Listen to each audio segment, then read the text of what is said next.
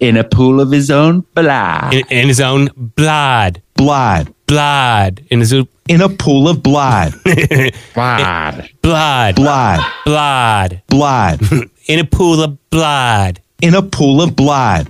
This program contains mature subject matter, including maladjusted youth, masochistic hillbillies, and the excitement of The Price is Right.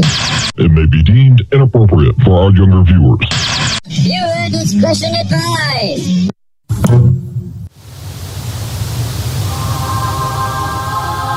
I would like, if I may, to take you on a strange journey. This show is behind the schemes. I'm giving you a choice. Either put on these glasses or start eating that trash can. Yeah, it's a nasty scheme. You maniacs! What is a man? You blew it up! Damn you! A miserable little pile of secrets! Damn you all to hell! What is BTS? When we are successful, we will be. We have a real chance at this.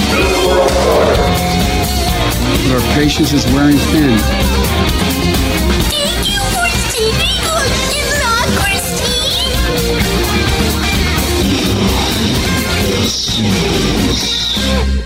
Hey, the big man's back. www.thekidfrombrooklyn.com. Did you ever see them signs on the highway billboards years ago? I'd walk a mile for a camel.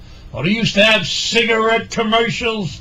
The guy used to say, I'd walk a mile for a camel. Well, let me tell all you young people out there, the big man would walk 20 miles for a Quaalude. Let me tell you. That was the drug back there in the late 70s and 80s. Quaaludes. The good old Aurora 714, and they changed it to lemon. I tell you, I wish I had a couple of them fucking lemons now. That was the best fucking drug ever made. It was so fucking good, the government took them off the fucking market because they were putting the fucking drug dealers out of fucking business.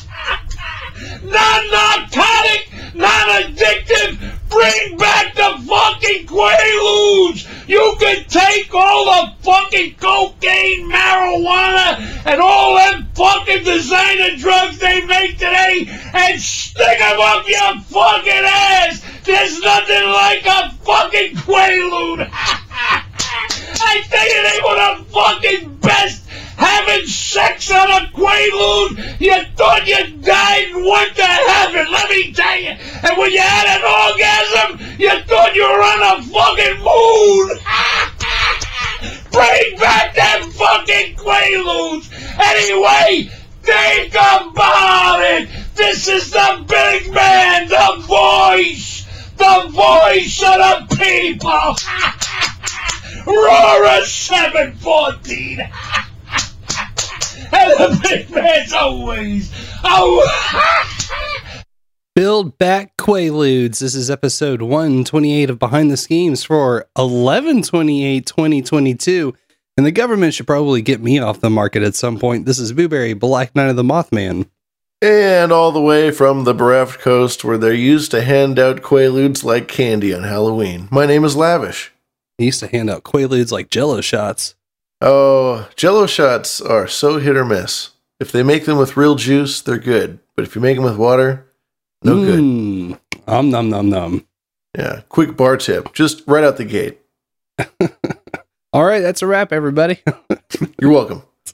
Thank you, and good night. Dun, dun, dun, dun, dun. How are you, sir? How are you, Booberry? How honest of an answer would you like? Well, you know, we had a little hiccup getting into the show today, folks, for everybody who wasn't listening to the pre-stream. And but that's okay. We're here now. It's episode 128. To answer your question, I'm pissed as fuck. That's how I'm doing at this moment. At this current moment, we are broadcasting only on the No Agenda stream and not our own BTS Scaly stream. How sad. Yes, we're broadcasting on pure anger. Yeah. And then the mix, my normal clip playback engine is also out of commission. So I'm rocking something new, and it feels so foreign. Well, you're a stranger in a strange land, but I'm sure you'll do just fine. It's kind of like the beginning of Castlevania Symphony of the Night when you run into Death, and Death says, "Oh, you want to turn on your daddy Dracula? Fuck you, Alucard." And then he levitates Alucard up in the air and blasts all of his cool equipment into the ether.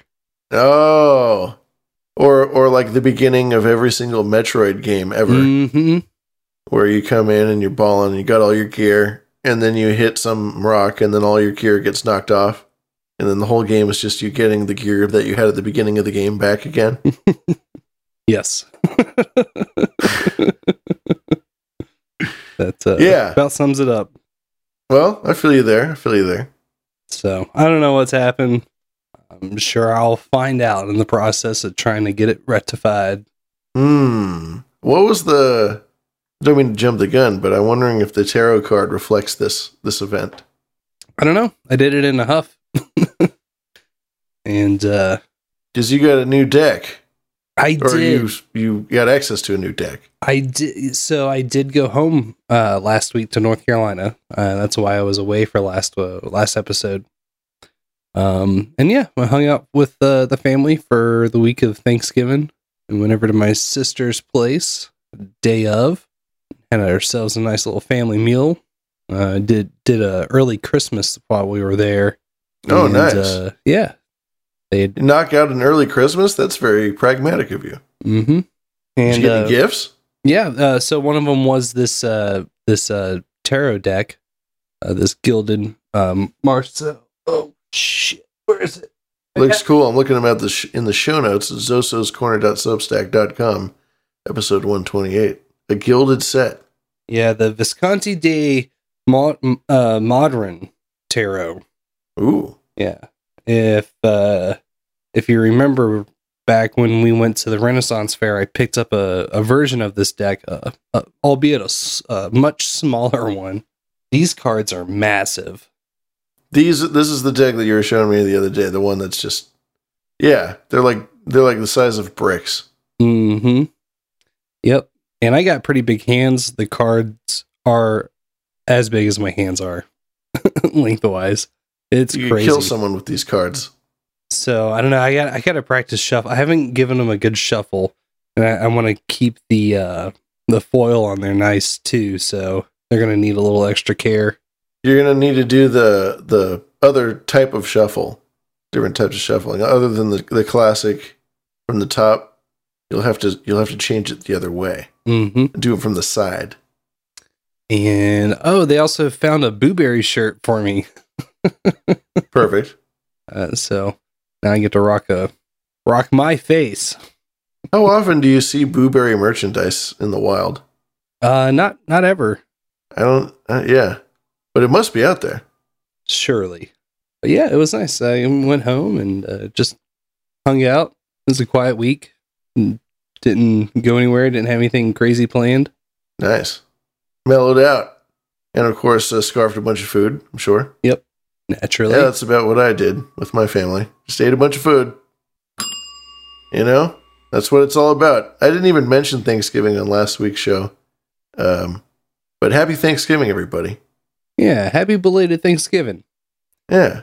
And a happy holiday season. And we'll see you at Christmas. We got a tarot card for tonight out of the Line Strider deck. I drew the Lovers card. The Lovers. Some keywords about this one: commitment, partnership, friendship, attraction, marriage, unity, and communication. The Lovers Line Strider is one of the most complex major arcana cards. They represent communication, coworkers, and love in both a common sense and an alchemical universal sense. The zodiac connected to lovers is Gemini. They are portrayed by birds, especially because they are related to the air element. Under their feet are fruits and plants symbolizing life, multiplication, and happiness. Yeah, and if you're looking at this card, check it out over at zososcorner.substack.com. It's 2 cranes kind of posted up in a little field surrounded by fruit. And they have a sort of yellow-orange cloud about them that looks like fire, but it must be the air, because it's representing the Gemini, the air sign. So I guess that's the way that they've animated the air. And I relate to that because I'm a Gemini and I'm an air sign, you know. See it? The 5 fruits on the ground in this card signify the 5 senses, indicating the importance of sex. And that was a really funny segment last week, by the way. Hell yeah. That's what I'm talking about. And its effect on the bond of the couple. The snake coiled around the tree warns of the world's temptations and the danger of deception or the third person. The flames show passion. So there are flames. That's why so it's there's yellow. fire there. Yeah. Okay. Yeah. And we all know that fire loves air. Yep. We all know that air and fire, they go well together. If you're an air sign, fire sign, there's chemistry there. Nice. Yeah, in my book, in my Starman Tarot book, it says, I am the gateway to divine love. Ooh. Spicy. Yeah. Connections with self or another. It asks us to consider different points of view so that we can relate to the issues at hand. Rather than seeing things as black or white, it encourages us to expand our points of view and see things as black and white. 2 sides of the same coin. I like it. Yeah, good old duality. Yeah, because that's what life is. Life is duality at its most basic level. The older version of the Major 6 card is sometimes called the choice. And in fortune telling, it means the important choice between 2 desires, like torn between 2 lovers, feeling like a fool. It can range from a basic choice to a major crisis in an individual's life. In fact, the choice can last a person's life. Even those who have never bothered to reach the moral boundaries of their middle class can plug into choices as a life offender. And there are a lot of people who live a dignified appearance, but on the inside are endlessly tormented with desires, adulterous impulses, violence, or simply leaving home to become a wandering traveler. Man, how heavy. Yeah. It covers so much ground. It's not like a single card that's like, oh yeah, you're feeling motivated, or oh yeah, you're feeling destitute. This card is all over the place. Yeah, it's got a wide berth. Yeah, wide berth. Oh, Oh, God.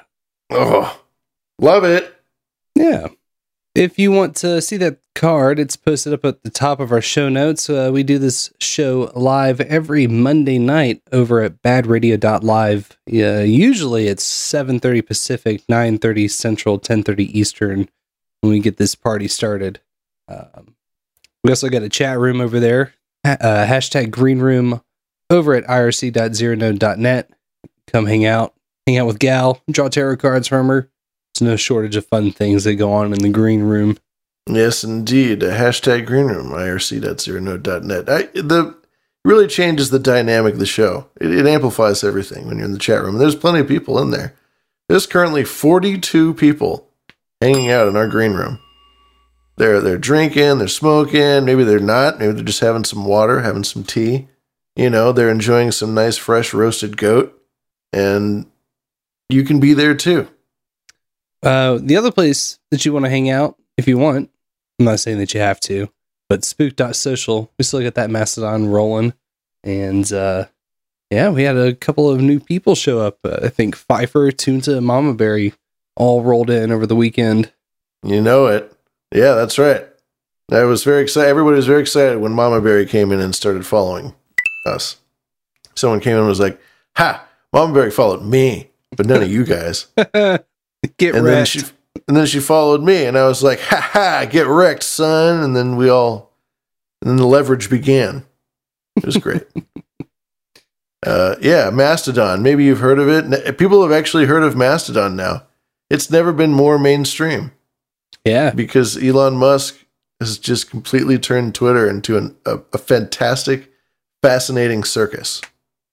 that all the cockroaches are fleeing. I tweeted at Kathy Griffin a link to a Guar video and said, "Hey, you like Guar? Why don't you join the band?" And she favorited it. Really? See? Yeah. This is it. These are the golden years of Mastodon where we get to actually talk to celebrities and shit. I made it. Look at me. Kathy Griffith liked my toot. Now I can finally die. I've been seeing, because I've been spending more time on Twitter than ever before, just seeing all this crazy stuff that's going on. And Elon Musk, dude. I'm not an Elon Musk fan, but he's so funny right now with what he's doing. And just the reaction that is coming from everybody on Twitter. And everybody, all these major journos have Mastodons and they put it in their Twitter bios now. Can you believe that? We've reached the day where liberal journos put their Mastodon addresses in their Twitter bios. We are in a new age, a golden age, Booberry. Yeah, I've been kind of following along this Fetty Block thing. It's it's definitely interesting to watch it happen in real time. Oh, that's great. I'm a little sad that Spook.social made zero appearance on the I think it was top 500 most defederated servers, which No Agenda Social, I learned, was number 9. Number 9 out of 500.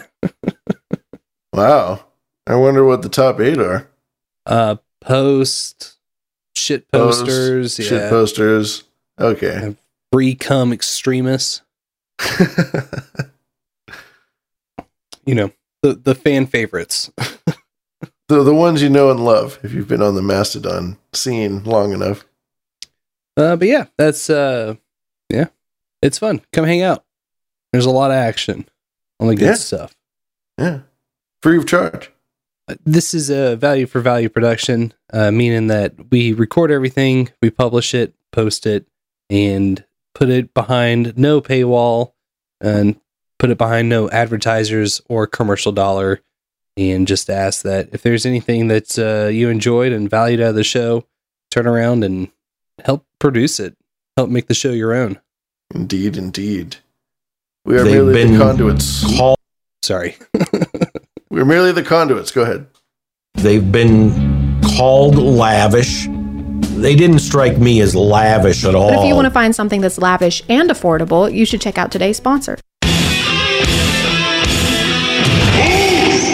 Do a commercial, you're off the artistic roll call. Every word you say is suspect. You're a corporate whore, and end of story.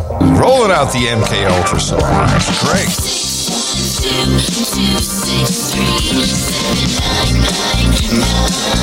They're really selling it.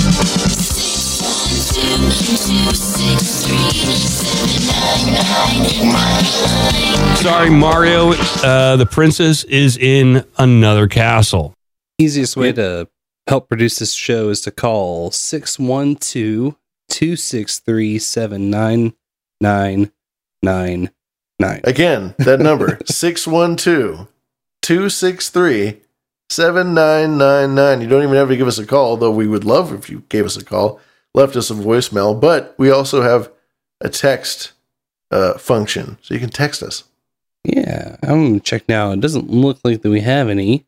We do. You know what I was doing is I was pressing on them on accident when I was fitzing around when I had it open earlier. So there definitely are. They don't look like they're new. Just play whatever is the last one. I believe it's gonna be this one. Nice.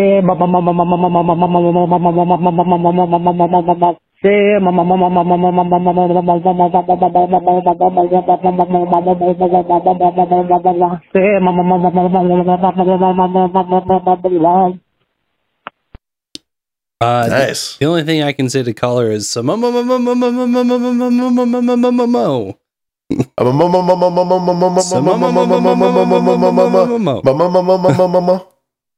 Something along those lines. Nice. Yeah. I think that the one before that as well might be new. Let's try this one. What up, what up, what up? Just got done running and listened to all but the last, 2 seconds of Monday, well, whatever day that was. I guess November 21st episodes with just Sir Lavish and No Blueberry. Anyway, just got the vocal mail in too late for that episode, so I guess there'll be multiple ones on this one. But anyway, just an update, went out running and it was dark, so I wore the camel pack thing that holds a water bottle, but didn't need the water bottle, but was just carrying the pack, and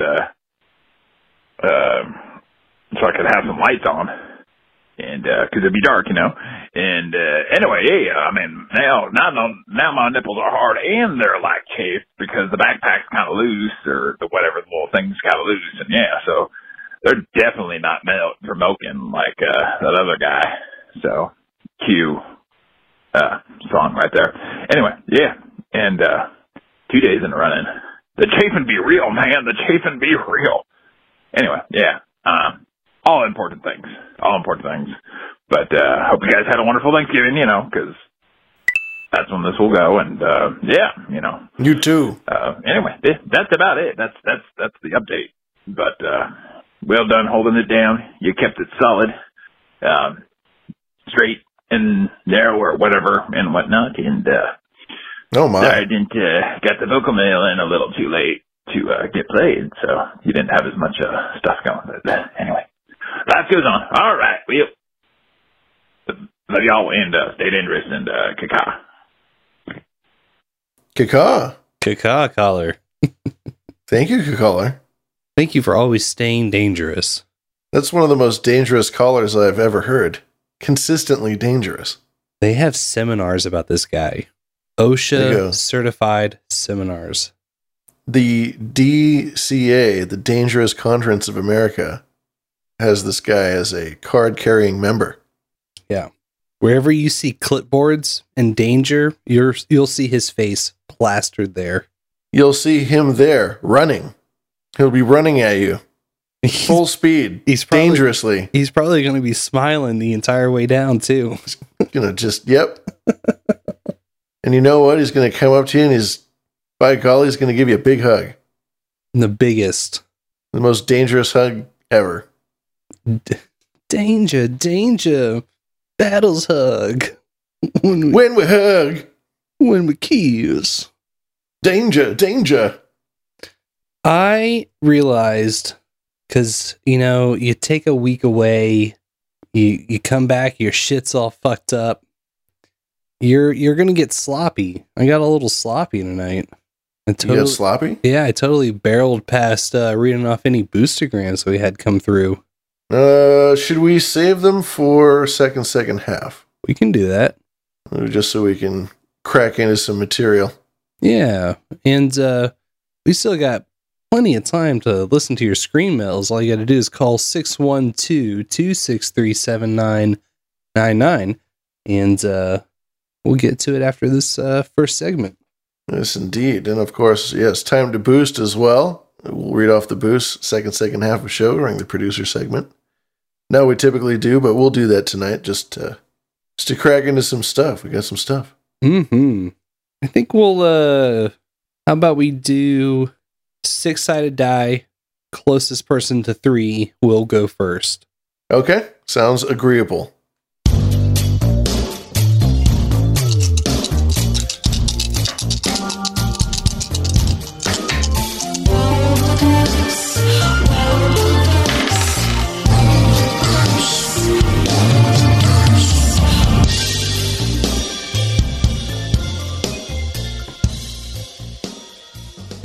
I'm walking away with a 5. I also got a 5. Oh shit. Emergency reroll. Reroll. Super sudden death. I don't know who did. Oh, damn. I think I did even worse this time. Oh, I got it. 3. I got a 1. 1. Nice. Clay can't hear the live stream. Everybody who it's redundant to say this on the stream if you can't hear the stream. We're only in the No Agenda stream. All right, I shall go first. So, there was a little controversy, a little crime, I guess, that was committed by a rather infamous figure right now. Sam Brinton, who is the gender fluid individual who works for the federal government. Earlier in the year, they caught a lot of publicity because this individual is just a very interesting looking person. It's a man with a mustache, not a man with a mustache, but somebody who identifies or who was once a man with a mustache, wearing a dress, working for the U.S. Department of Energy. You remember this person? Why are you pushing a Jewish agenda? I do. Did you see Kanye walk off of Timcast? No, I did not see anything from that. It's pretty fresh. I watched it like right before the show. It's so funny. We got to play it later. Right on. Yeah, I'll check it out.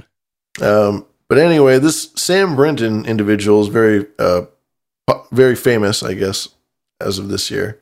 34 years old. So close. I know.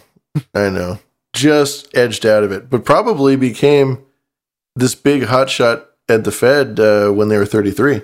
Mm-hmm. So there you go. They worked for think tanks, MIT graduate, one of the first openly gender fluid individuals in federal government leadership. They are currently the Deputy Assistant Secretary of the Office of Spent Fuel and Waste Disposition, nuclear physicist from MIT. So very, very smart person, but caught a lot of publicity for just being just a very interesting looking person. They got caught, I guess, stealing some luggage from none other than MSP, Minneapolis St. Paul International. Oh, that's where I live. That's over in your neck of the woods. One more thing though, before I go on, I don't mean to kink shame anyone. You know, Booberry's got me back on this. Like, no, we never want to kink shame on this show. BTS is not or to ridicule anybody for their whatever preference or whoever they are. You know, if you do what you do in the privacy of your home, that's fine. You know, I'm only kind of making fun of this guy because he made this like his public persona. So what do you want? Was an anti-conversion therapist who I guess was born into a Southern Baptist family and went through some pretty intense conversion therapy, which I don't wish on anybody. Mm-mm. I don't wish that on anyone. That must have been a drag. But essentially used that as a platform for their career. And I guess they teach Kink 101 workshops at college campuses. So there's a photo in the show notes of Brinton in their dress with three other guys in leather dog masks and straps on their knees around them at a college doing this class. Also, I realized that this person is a member of the very famous San Francisco group. The Sisters of something. God damn it! I can't believe I didn't write it down. Very, very famous, classic San Francisco drag group, Sisters of Perpetual Indulgence, I think is what it's called. And their name is Sister Ray D. Oactive. Sister Ray D. Oactive? Yeah, Ray D. Oactive. O with apostrophe. I thought you might like that. I do get a kick out of that. The whole point of like the drag group is that they all have fake Catholic sister names, Catholic nun names. There's a Sister Radioactive. They attended the 2021 Lavender Mass where he paid tribute to Daddy Fauci. They had a Daddy Fauci tribute to him recently in San Francisco. I wonder if they have any photos of that. That would be interesting to see. I'm going to give him a little bit of karma. Woo! Just made 6 whole big ones. Let's go. My nipples are rock hard right now. Ooh. So here's the skinny on this federal government official. Law enforcement at the Minneapolis-St. Paul International Airport were alerted to a missing suitcase in the baggage claim area on September 16th of 2022. I believe that's around the time that I was actually hanging out with you. The adult female victim, who said she flew into Minneapolis on a Delta flight from New Orleans, she went to retrieve her checked bag from Carousel 7. Airport records confirmed that the navy blue Vera Bradley roller bag had arrived at 4:40 p.m., but was missing. So law enforcement reviewed video surveillance footage and observed Brenton removing the bag from Carousel 7, took it from the carousel, put it in a handbag that he was carrying, and then left the area at a quick pace. Brenton arrived at the Minneapolis airport at around 4:27 p.m. on an American Airlines flight from D.C., but didn't even check a bag, so there was no reason for him to even be in the baggage claim area anyway. So he went into the baggage claim, took someone's bag from a different flight, a different airline, and then hurried off with it and took off with it. So this lady reports her baggage missing. They watch the footage and they see him leave the airport. He left the airport and he went and he stayed at the Intercontinental St. Paul Riverfront Hotel. He stayed there for 2 days and then left. Surveillance video then caught him in Washington, D.C. on October 9th, so this was a couple weeks later. Caught him traveling, returning from a vacation in Europe. Must be very nice. This 34-year-old executive just like already flitting off to Europe. No big deal. But I guess on the return trip, they got him on video traveling with that bag. He still had that bag on his person. Coming back from Europe. The victim who lost this bag, whose bag was taken, estimated the value of the bag and its contents around over $2,000. Jeez. Which is interesting. I looked at the value of the bag itself. It says the brand, the Vera Bradley roller bag. I looked that up, and that's only like a couple $100 at most. So I'm guessing that it was, I don't know what it could have been: electronics, jewelry, clothes. I don't know. So police saw this footage on the 9th over in DC, and they called him and they questioned Brenton about the missing bag and asked him directly if he took anything that didn't belong to him. Brenton responded, "Not that I know of." He later admitted to taking the bag, but said that the clothes inside were his. He said, quote, "If I had taken the wrong bag, I am happy to return it, but I don't have any clothes for another individual. That was my clothes when I opened the bag." Do you think that's just a defense mechanism, or I don't know, like that's to come out so boldly and state, yeah, I've got this bag and there was totally my clothes in here. What are you talking about? Yeah, it wasn't my bag, but they were my clothes in there. Well, they're my clothes now. or they're, yeah, I didn't see any of her clothes. So 2 hours all passed. I see is my shit. All I see is my shit. And hey, ain't that the truth? Apparently. Mm-hmm. So Brenton then calls the officer 2 hours later and says that he was not being, quote, completely honest. This time, Brenton says that he took the bag because he was tired and thought it was his. He allegedly told the police that he realized the bag didn't belong to him, and when he opened it at the hotel, he got nervous and he didn't know what to do. He was worried that people would think that he stole the bag. This is what he said to police. And he said that he left the victim's clothes in the drawers in the hotel room and just took the bag. Douchey. You know why? Douchey. You know why he didn't?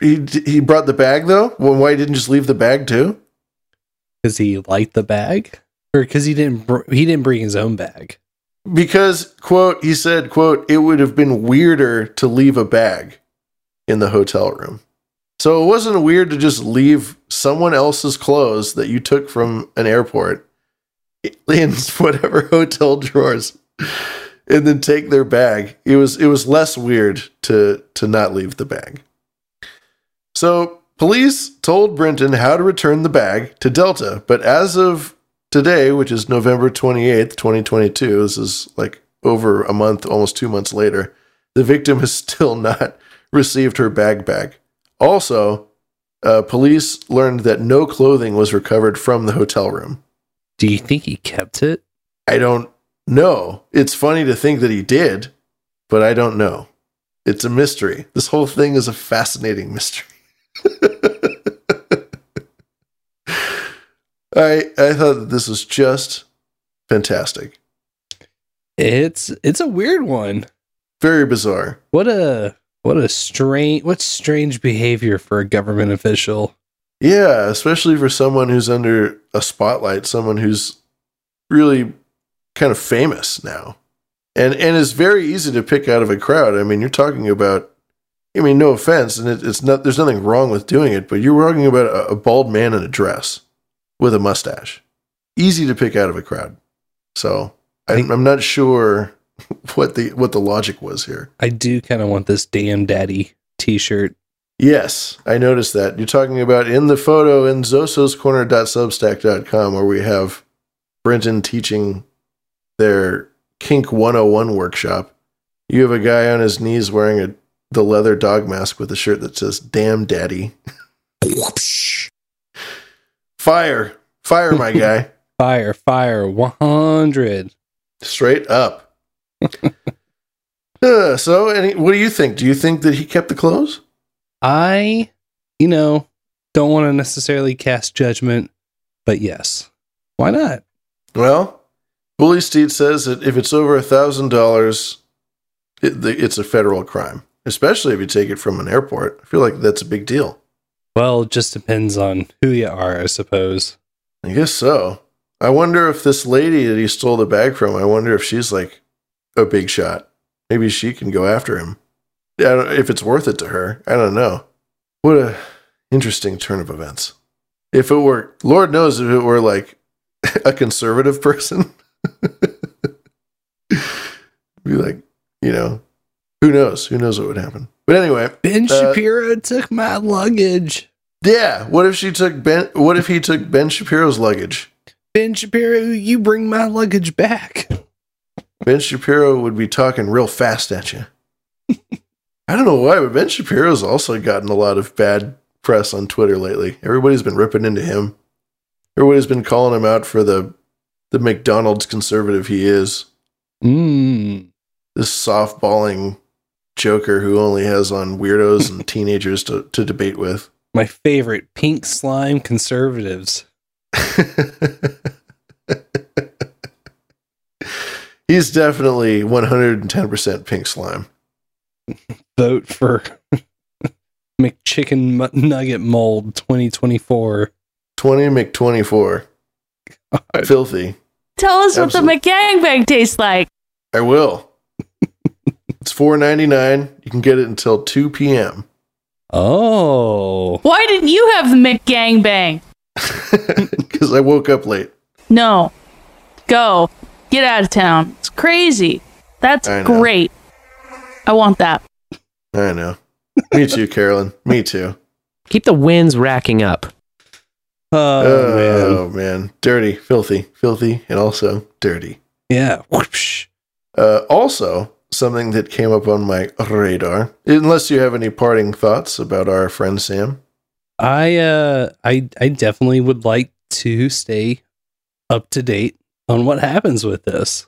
This is some fresh stuff. This article that I'm referencing just came out yesterday, and it's only now that all of the Foxes and the CNNs and the mainstream stuff, they're just now picking up on this story. This is a new thing. I kind of want to see if the footage is available so we can make show art out of it. Goodness gracious. What an excellent idea. Definitely need that footage for my archives. No doubt. Because Lord knows, I had an archive before, and then I started doing this show, and now my archive is growing. I need that for my archive. Sam Brenton, job bless, good luck to you, and I hope that this lady gets her bag back. Me too. And her clothes and all her stuff, jeez. But wouldn't it be funny if this guy got away with it, just got off scot-free? Wouldn't it be funnier if they put her in jail? I'm so glad I didn't. I wanted to talk about China stuff because there's like massive riots going on in China right now, at least from the footage that they let out. Mm-hmm. And you have to be suspect of all of the footage that comes out of China because they have such an iron grip over everything that you have to question. I mean, you question everything anyway, but especially from them. But I need more time to collect information on that. But it just reminds me of that. Just the massive tyranny. If it is, even a scrap of it is true, it's interesting to watch. But as far as we are concerned over here in the United States, we only have to worry just about being basically taxed at the ass. That's the biggest problem that we have over here so far. Changes every day. But turns out that through the American Rescue Plan Act, which, if you don't recall, was the name of the law or bill that was passed that gave everybody those $600 checks at the beginning of the year from the Biden administration. The pandemic relief checks. Yeah, the free money. The free money? Free money, honey. Yes. This very thing, the American Rescue Plan Act, also known as ARPA, also known as H.R. 1319, passed through Congress last year. The measure was, again, meant to help the American public through a pandemic. But Democratic politicians, and I mean it specifically, the Democrats, snuck in tax rules that grant the IRS new powers in bank surveillance. And this is the first year that some of those things will go into effect. And they might actually affect us. They might affect everybody, potentially. And now that the year is coming to a close, I think it behooves people to know that this might be on the docket for this might be added to their tax burden. 2022 will be the first year Americans are required to report transactions of $600 or more through third-party apps or companies like Venmo, PayPal, Cash App, whatever. That's the basic way. Or if they make it through a business like Etsy or eBay.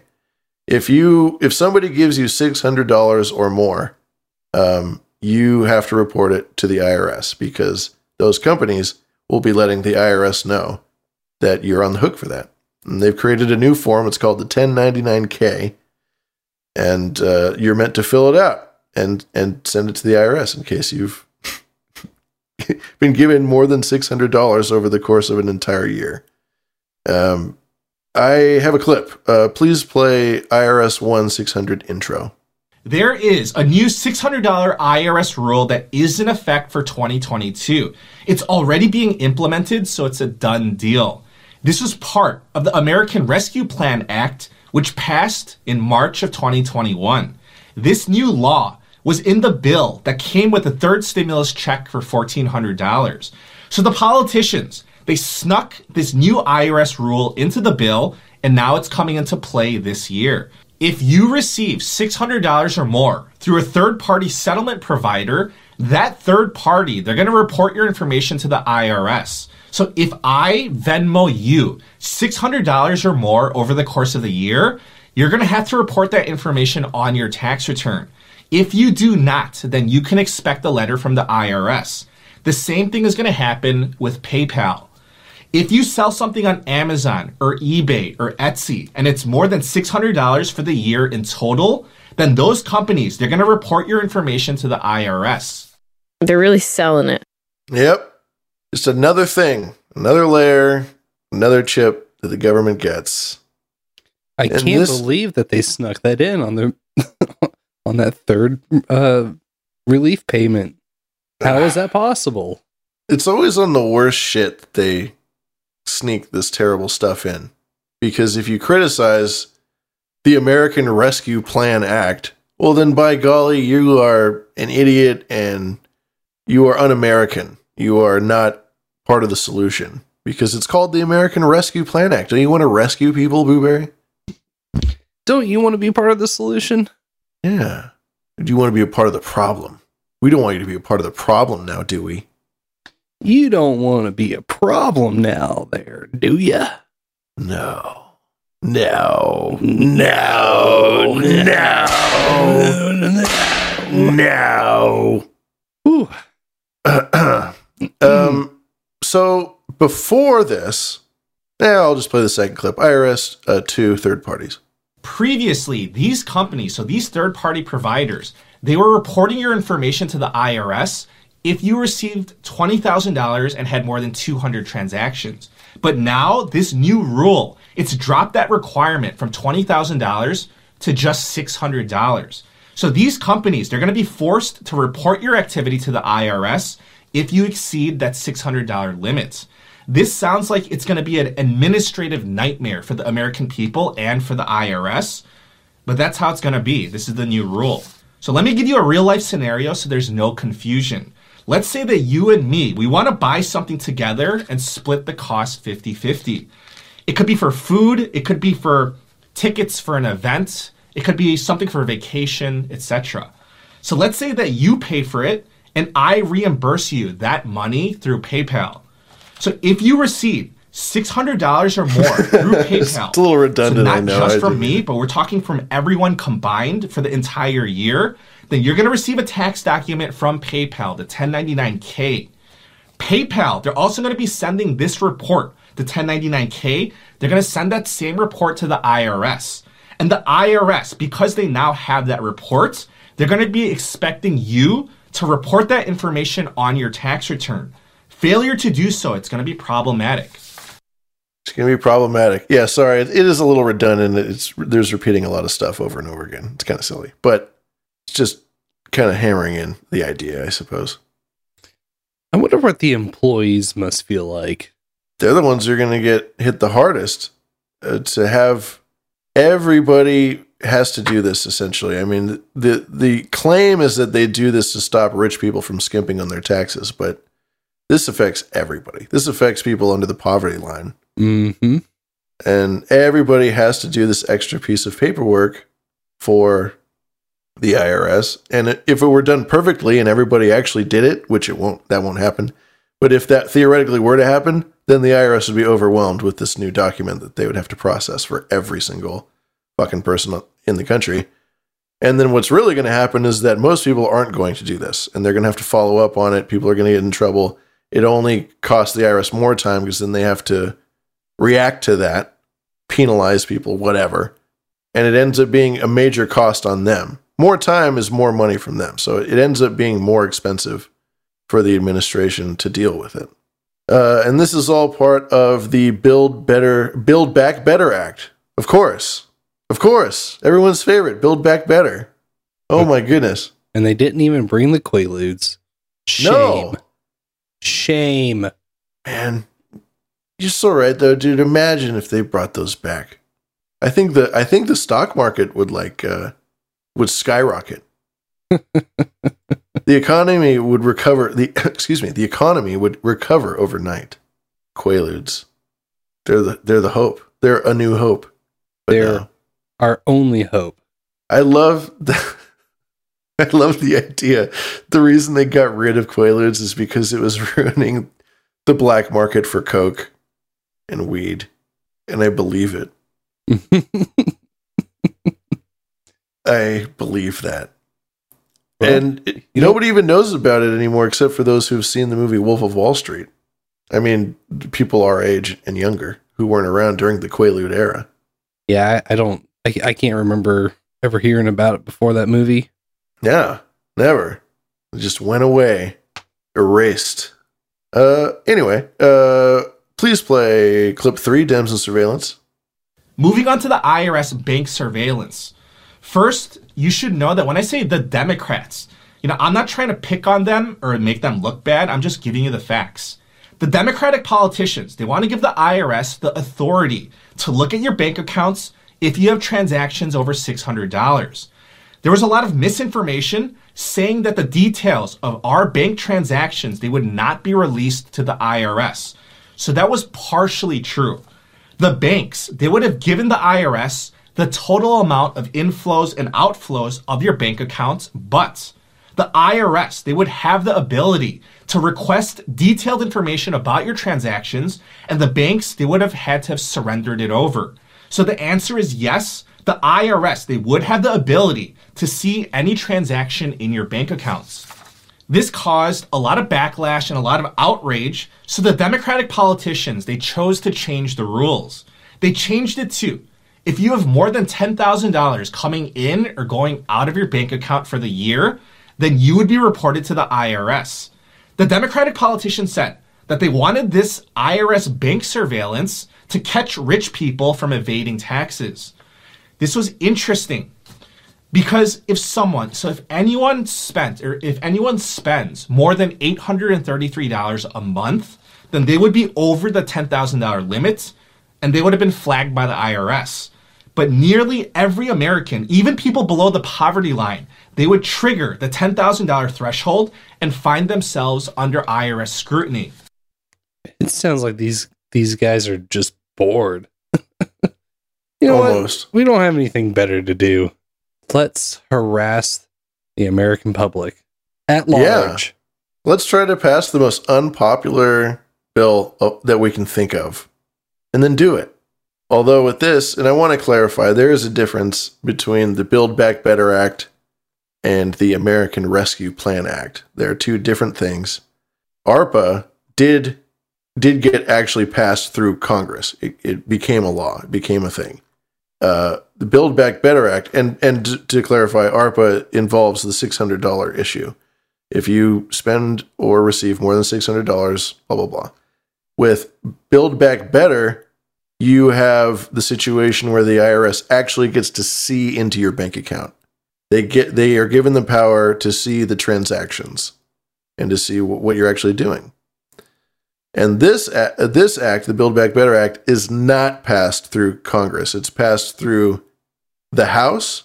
The House approved it with a very, strict 1-to-1 ratio of Democrats to Republicans, 2020 to 2013, passed through there. And Nancy Pelosi gave a very creepy, victory declaration for the event, which I think is in the show notes somewhere. But if it isn't, you should look it up. She's so weird. She's so weird to watch. She's like a zombie, She's just, yeah. Well, you walk around trying to wear somebody else's skin, and particularly your clone's skin. I know. How many times this poor person's on her 20th clone. These things are running out. It's like a JPEG that just gets over and over and over, and every copy just gets a little more blurry, a little less defined, a little more blown out. Please play clip 4, Build Back Better Act. However, this IRS bank surveillance rule, it's not come into effect. That's because it's part of the Build Back Better Act. The Build Back Better Act, it's stalled in the Senate. The bill, it's expected to be revived in about 2 or 3 months, but for the time being, it's not making any progress. So we don't know if the Build Back Better Act, if it's going to pass at all. If the bill does not pass, then the IRS bank surveillance, that rule, it would die along with the bill. If the Build Back Better Act does end up passing, it may come with modifications or the removal of this IRS bank surveillance.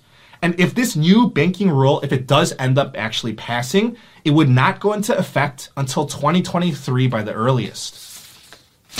And just so you know, this IRS bank surveillance proposal, it's very unpopular with the American people. I know that the Democratic politicians, they're pushing hard for it. But the majority of even Democratic voters, they're against it. So I ran a poll asking if you support this IRS banking proposal. Of the 73,000 people that voted, only 2% of the people said that they support it. 94% of people said that they were against it, and 4% of people said that they were undecided or they felt indifferent. The banks, they were getting upset about this proposal too, because this would create more work for the banks, which means that it would cost them more money. The banks, they were getting so mad and so upset that they were even threatening to raise overdraft fees, raise minimum balances, discontinue free checking, etc. So there was a lot of drama over this piece of legislation. So we'll see if this banking proposal gets brought back to life in the next few months. Try and resurrect it from the dead. Ugh. It's been in limbo. The Build Back Better Act has been stuck in the Senate. Actually, it turns out that the main opponent of it is none other than Joe Manchin. And Joe Manchin is being credited, at least by the AP media, as the bill killer of this guy. They can't come to an agreement, and the Senate just, I guess, can't seem to get it through. So to this date, again being November 28th, 2022, the act hasn't passed, and the IRS cannot have this specific power to look into your bank account. It's fascinating. This clip reminded me again that the banks do have an absurd amount of leverage with the free checking. Threatening to eliminate free checking. If the banks unilaterally agreed to end free checking, the economy would collapse. People would, and raising late fees and all that other shit. I mean, that is tar. That is sticky tar that doesn't go away. Overdraft fees. Yeah. And if everybody had to pay, $10-15 a month to have a bank account, a basic checking account, I mean, come on, dude. Would not be good. So it's a funny bit of leverage that the banks do have, and that they can work in accordance with one another. They can collectively say, hey, because there's really only 4 in the United States. There's only 4 banks that are worth anything: Bank of America, Wells Fargo, Citigroup, and JP Morgan Chase.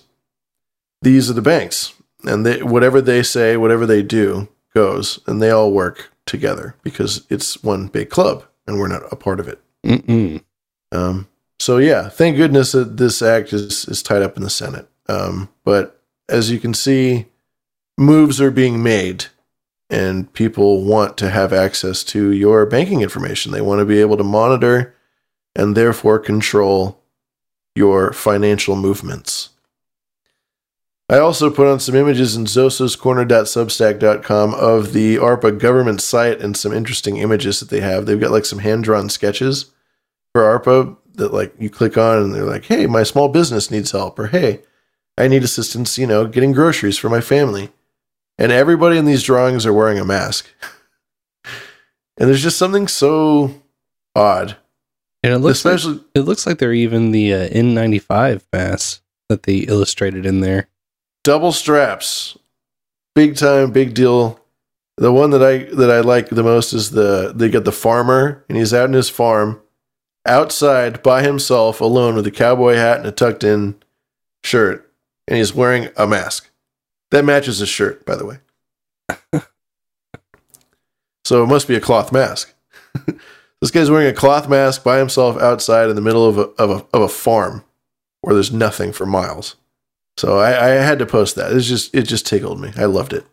So that's all there. All that information is there. So be wary if you do have a side hustle, or even if you pay rent. I mean, if you are in a situation where you pay, $500 to $1,000, whatever in between, to somebody for rent, then you fall under this. So just be careful, and try not to get screwed by the tax man more than you already fucking are. Or embrace it and go hard, and we could flood. I mean, hypothetically, allegedly, legend has it, Minecraft, we could flood them. Flood them? Yeah. Wash them out. How so? Well, we all just start trading $600 back and forth. And then don't pay the tax? Yeah. I saw that tweet just today, I think, and I see it every now and again. The tweet that just simply says, let's just all stop paying taxes. They can't arrest all of us. No, and I've seen that written out. Like since I was like a kid, people have been saying that. Let's just stop, all of us. Okay, 1, 2, 3, you. It's like everybody's at the cliff. All right, I'll jump if you jump. But it only works. It's the Byzantine problem. It only works if we all do it. If one person doesn't commit, then the whole thing collapses. Yeah. See? It's like the blockchain. In a way, and it's also kind of like unionizing. Mm-hmm. In a sense. Yeah. Like how the cast of Friends unionized. All 6 of them, they said, hey, if you don't give all of us $1 million per episode, then we're all walking. And so they gave him $1 million per episode. I mean, that's how Vox Populi. Yeah, that's a negotiation tactic right there. So yeah. Other than that, like I said, just little menial stuff that I'll probably address in later episodes, including the riots in China, this Balenciaga controversy with this luxury fashion brand that is caught up in a whirlwind of classic satanic pedo controversy. Just textbook Pizzagate shit. Fascinating, but I need a little more time to put things together and to have a nice collage of what's going on, because there's just new information coming out every day. It's so fresh. But I did post a couple of images below. But you've seen this, right? You've seen what's going on with this. I've had a cursory look at it. Servos shared a fairly involved thread about some stuff in books. I love the trope that someone left this crazy artist book laying on a table and somebody got the wherewithal to zoom in, see who the artist was, look up the book, and then discover that the imagery inside of said book is all of this sort of ritualistic sacrificial artwork. Mm-hmm. It's awesome. Yeah, it's classic Moloch blood magic. Yeah. Somebody actually had the tuned detail to just see this one random modeling photo and to catch that book. And boy, did they catch it. And they've got images all over. I was hesitant to put these images in the show notes because they're pretty rough. I mean, there's a lot of sexualization of children and, kids wearing straps and just all kinds of shit. And it's just, it's very, very awful and bizarre, but probably something that we should touch upon at some point, talk about at some point. And then the other thing is, again, the Sam Bankman-Fried, who I've talked about now for the last couple episodes, but things just keep escalating and happening with this guy. And for some reason, I'm just fascinated by the character of Sam Bankman-Fried. He's not in prison, by the way. After losing $15 billion, he's not in prison. He is set to speak at a New York Times event, a book event with an impressive collection of elitist spooks. May I read a short list of people who are going to be attending this New York Times event? I think you should. Yes. We have, of course, our friend SBF. We have President of Ukraine, Vladimir Zelensky. CEO of BlackRock, Larry Fink. The Treasury Secretary Janet Yellen. We have the CEO of TikTok. We have Mike Pence, the Vice President under Trump. We have the founder and CEO of Facebook, Mark Zuckerberg. What? We have the mayor of New York City, Eric Adams, total Soros spook. We have the CEO of Artist Equity, Ben Affleck.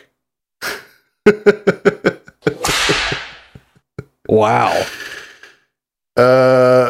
We have the former Prime Minister of Israel, Benjamin Netanyahu, attending.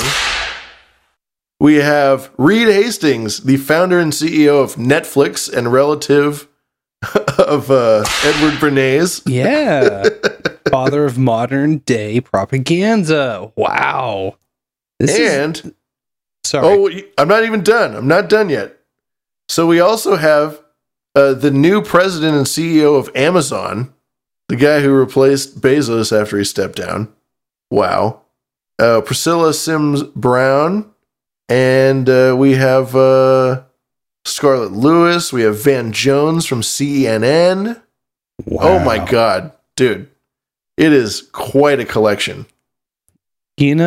Sometimes it's good to be a winner.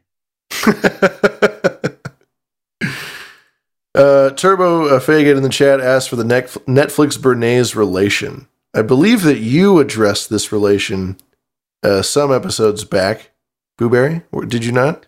I did. before I try to recall that, I was going to hit you with this. It's going to be a real who's who of child rapists. Indeed, it is. Very much so. It's Moloch's own pride and joy.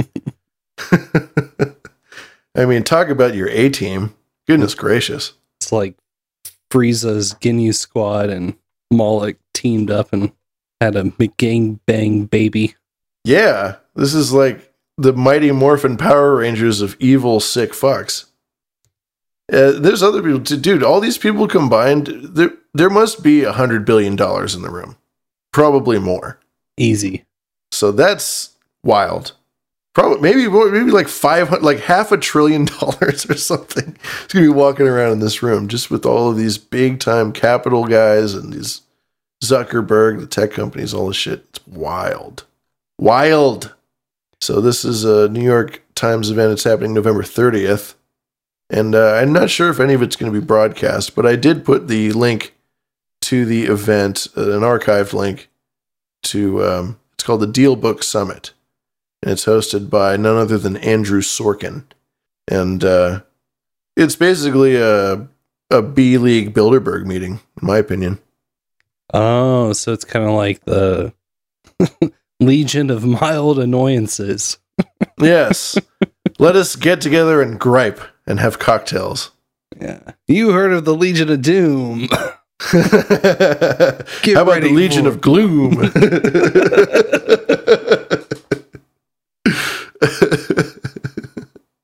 Oh my goodness.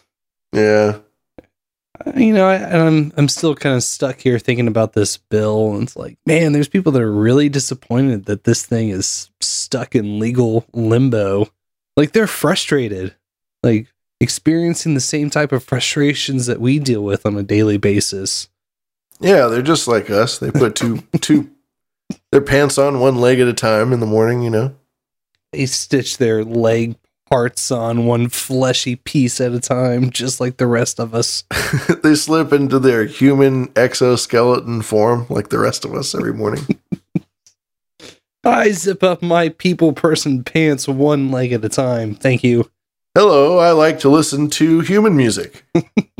Oh, wow. Human water. This is delicious. Ah, my body has been nourished with this water.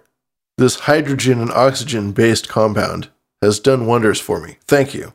Yes, thank you, fellow human. I am wet. Sorry, molecule, not compound. Wait, no. Yeah, compound. Wait. Yes. No, molecule. It's a molecule. What am I saying?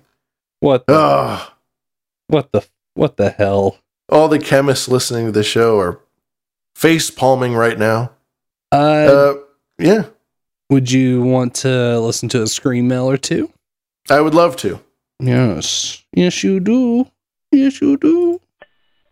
Well, Merriam-Webster's like 2 years late on that word, aren't they?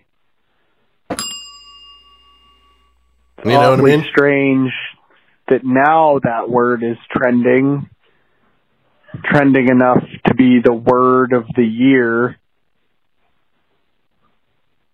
I'm so mad. Oh, what's the word? I think I know what word caller is getting at. What's the word? That's awesome. I do too, I think. Yeah, I got a little brief blurb about Merriam-Webster's word of 2022. And yes, indeed. We'll get to that in the second half of the show here. Let's do another scream out. Let's. Bigfoot keeps asking me to suck his hairy dick. Whoa. I just want to snuggle, but he just wants me to suck his dick. Whoa. What the fuck is wrong with Bigfoot? Because he only wants the sex.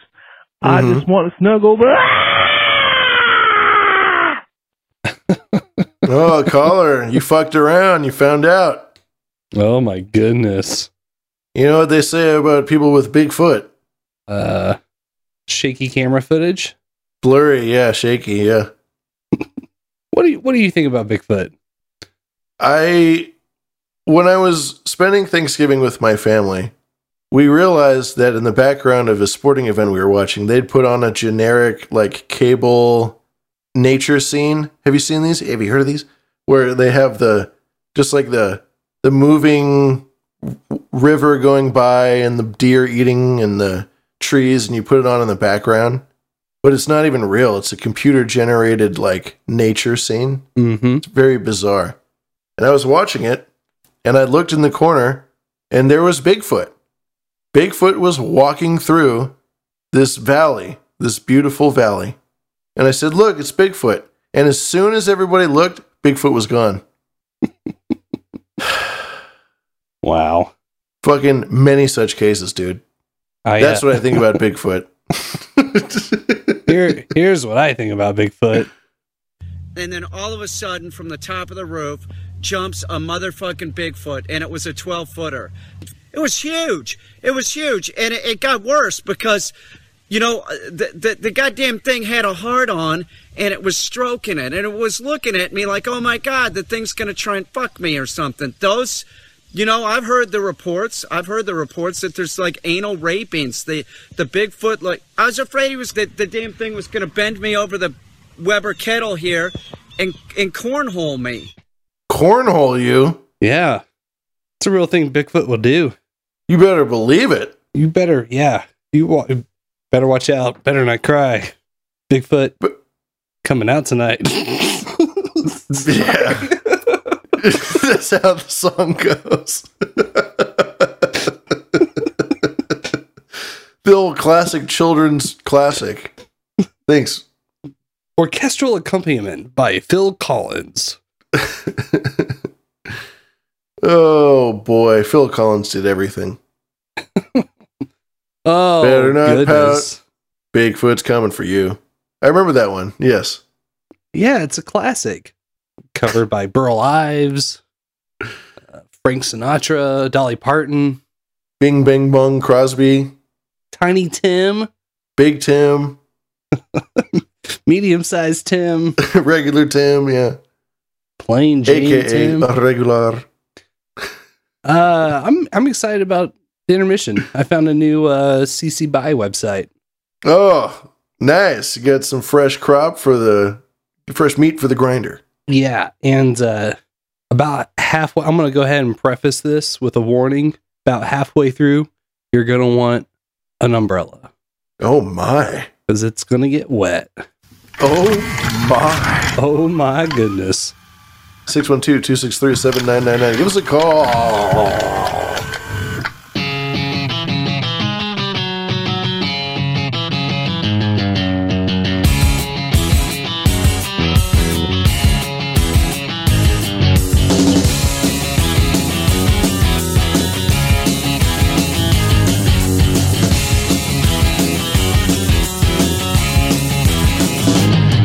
I could go out in the darkness, see you calling my name. I hear you shouting, hear you calling, but it's not the same.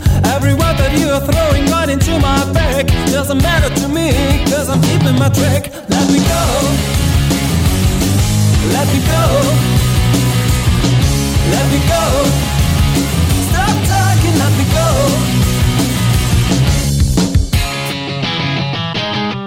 Our time together always ended up in war. Every whisper made you jealous, and then from the start it is nice to see you shouting out for throwing me out. No excuses, but this time it's gonna be the last. Let me go. Let me go. Let me go. Oh baby, let me go.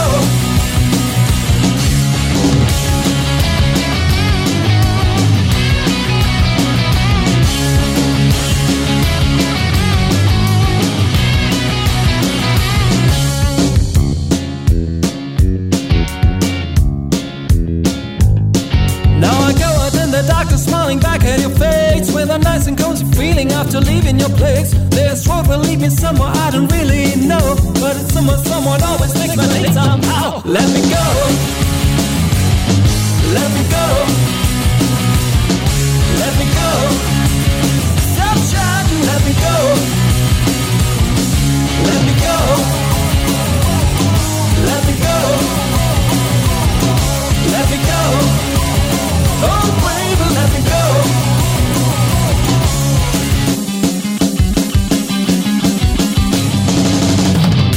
There is basically a 99% probability that you're holding something that the Fuhrer drank from at his vacation home. This is Hitler's cup? That was Hitler's cup. Yeah.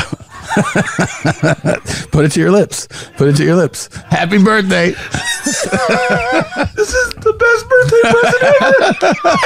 I'm supposed to destroy it. I'm supposed to destroy it. No, you can get a lot of money for that. You can get a lot of money for that. You get it in my hand. You're making me hold Nazi memorabilia. I thought it was going to be Winston Churchill's. I was so excited. It totally belonged to Hitler. Of course, climate change is a conspiracy made up by socialist empires to push policies. A greener, fairer world, that's our evil plot.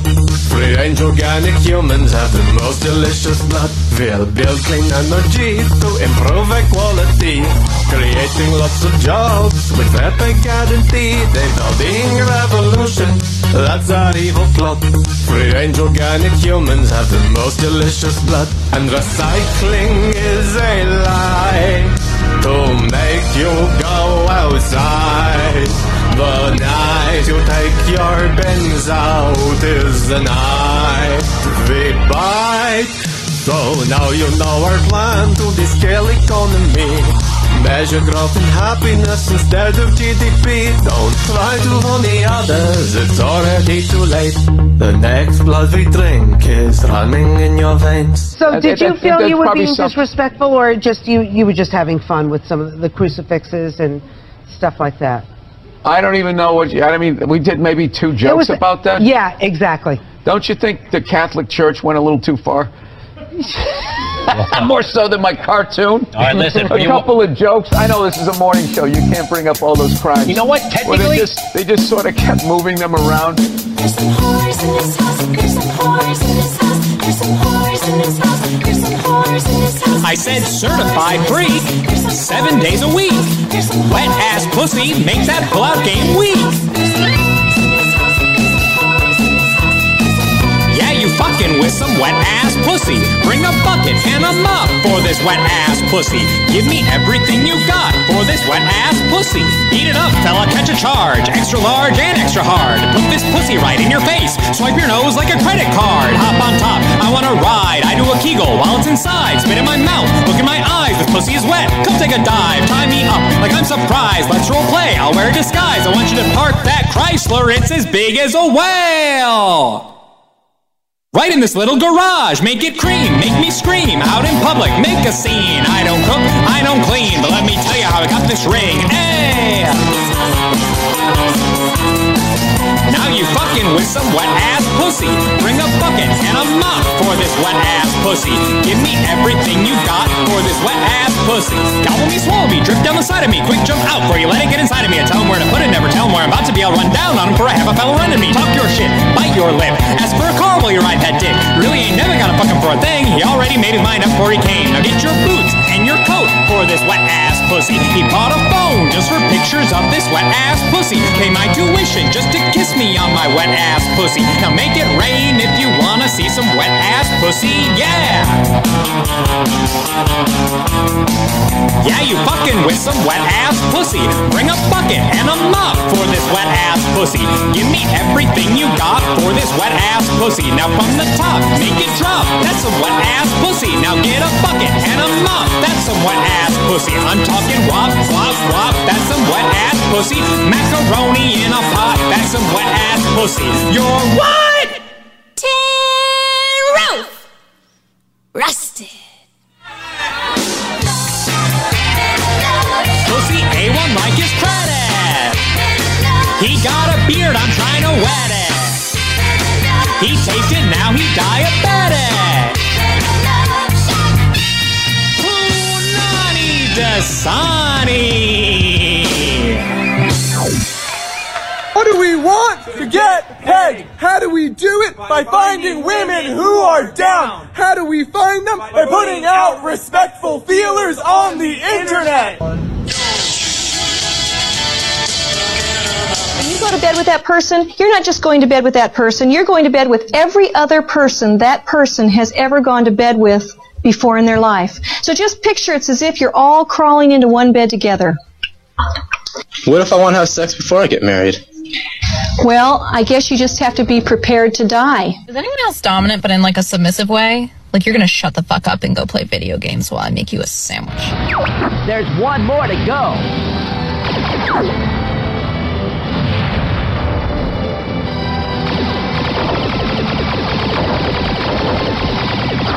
Hey, you're just mad because I'll be able to do something with my fucking guitar in hands that you'll never be able to achieve in your entire life, kid. So yeah, you're gay.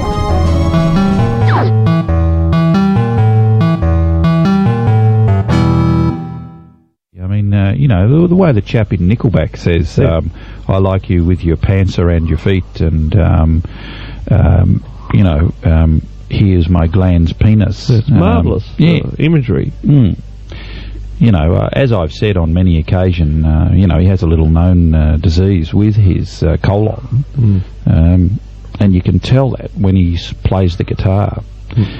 It's a little like my dog. I took my dog to the park the other day, and she was unable to force out the final stool, and it reminded me.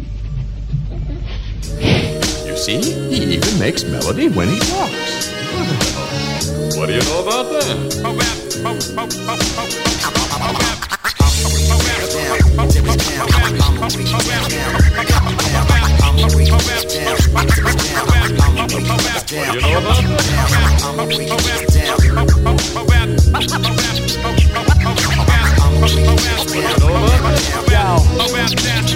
From the first time I played a tape, sitting in my basement, ears to the speakers like somebody could erase it. If I didn't hear every word, I had to face it. I love music, I had to embrace it. If that's something you relate with, move. Life is too short not to groove. Feel the bass in the pit of your soul. Stand up, hands up, man, get with the flow. It's all love since the first time I heard Illmatic. I've been at this rap shit like an addict. Practice doesn't make perfect, it's better than that. It makes for a good time and it's the medicine that heals my heart and it frees my mind. What I write on a song I can leave behind. Hip-hop is love and it's peace of mind. We're all hustlers, this shit relieves the grind. And if you need them, I got crazy. And the brass. And if you need them, I got crazy. And if you need them, I got crazy. And if you need them, I got crazy. And if you need them, I got crazy. And if you need them, I got ill technique. So let's get real for a second. Nobody's really eager to hear how I feel on the record, but through music I use the connection to you, and if you feel it then you can respect it. It's that next shit, the rhythm and time to what I spit in a rhyme. Take a minute to find the slinkiest rhyme to bang in his bass, to make sure you can feel the track like a slap to the face. So while your feet tapping in place, you need to get up, scream it at the top of your lungs with your head up. Don't even tell me you can't dance, I can't rap, and 3 albums later I'm saying you can't chance not to do what you want and do what you need. If you love music, then move to the beat. Whether you nod your head or you groove with your feet, just let it go and let the music choose your technique. And if you need them, I got crazy. And the brass. And if you need them, I got crazy. And if you need them, I got crazy. And if you need them, I got crazy. And if you need them, I got crazy. And if you need them, I got ill technique. Music, I love making it, I love hearing it, I love speaking it. This is hip-hop, I love being it. I hope Sun Tzu can move through the speakers and touch one person. If one person's fitting it, it'd be legit if I had a fan. Whether or not I stay living in bars like the Taliban, without a plan, but who needs a mission? Shit, I got a home if I got the rhythm. Some of you feeling the same. You don't need to make music if you love it, you hear your name. Everybody that got ears in the brain understands that the right rhythm change how you feel. It's insane, man. Music is peace, it's love, it's life. From a garage band jam to the clubs at night, you know what it's like. So just close your eyes, open your ears up and let it flow inside. Peace.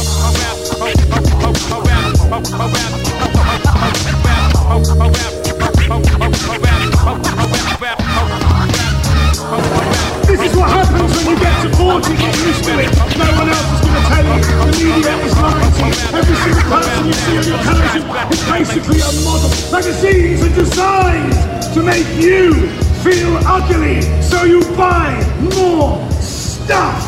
This is what 44 is supposed to look like!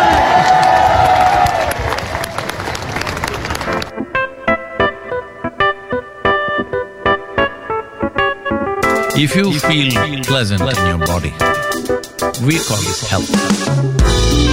If you feel very pleasant in your body, we call this pleasure. If you feel pleasant in your mind, we call this peace. If you feel very pleasant, we call this joy. If you feel pleasant in your emotion, we call this love. If you feel very pleasant, we call it compassion. If you feel very pleasant in your very life energies, then we call this blissfulness. If you become very, very pleasant, then we call it ecstasy. If your surroundings become pleasant, we call it success. So, to create pleasantness in the surroundings, we need the cooperation of people and forces around us. Without everybody's cooperation, you can't create a pleasant atmosphere. But pleasantness of the body, pleasantness of the mind, pleasantness of emotion and energy is 100% your business, isn't it? So if you're feeling ecstatic, you're in heaven. Because your idea of heaven is a very pleasant place, isn't it? This planet Earth is very pleasant except for the human beings who are creating unpleasantness among each other. Where's Ride the Lightning? Where's Ride the Lightning? It's not on. Why is it on the list? No, it's not voted for. Well, why? Because these people have said. Who didn't vote for Ride the Lightning? Tell me right now. All those people out there. I want you to go out there and ask them fucking why. One day I want to fucking play it. Fucking Ride the Lightning. Fucking Unforgiven 2. Fucking Saint Anger. Fucking We now return to Behind the Schemes. starring Blueberry, and Lavish. Yeah, I was kind of wondering myself, where is Ride the Lightning? Where's Ride the Lightning? Where is Ride the Lightning? Shit. Where's Ride the Lightning? I want you to go out there and ask them why. Why is there no Ride the Lightning? Why? Oh, man. It was a fun one. Got a lot of good stuff laying around. Yeah, that was thick intermission. Thick. It was very groovy, very funky. Yeah. Well, thank you. It's been a minute since I'd made one, I think.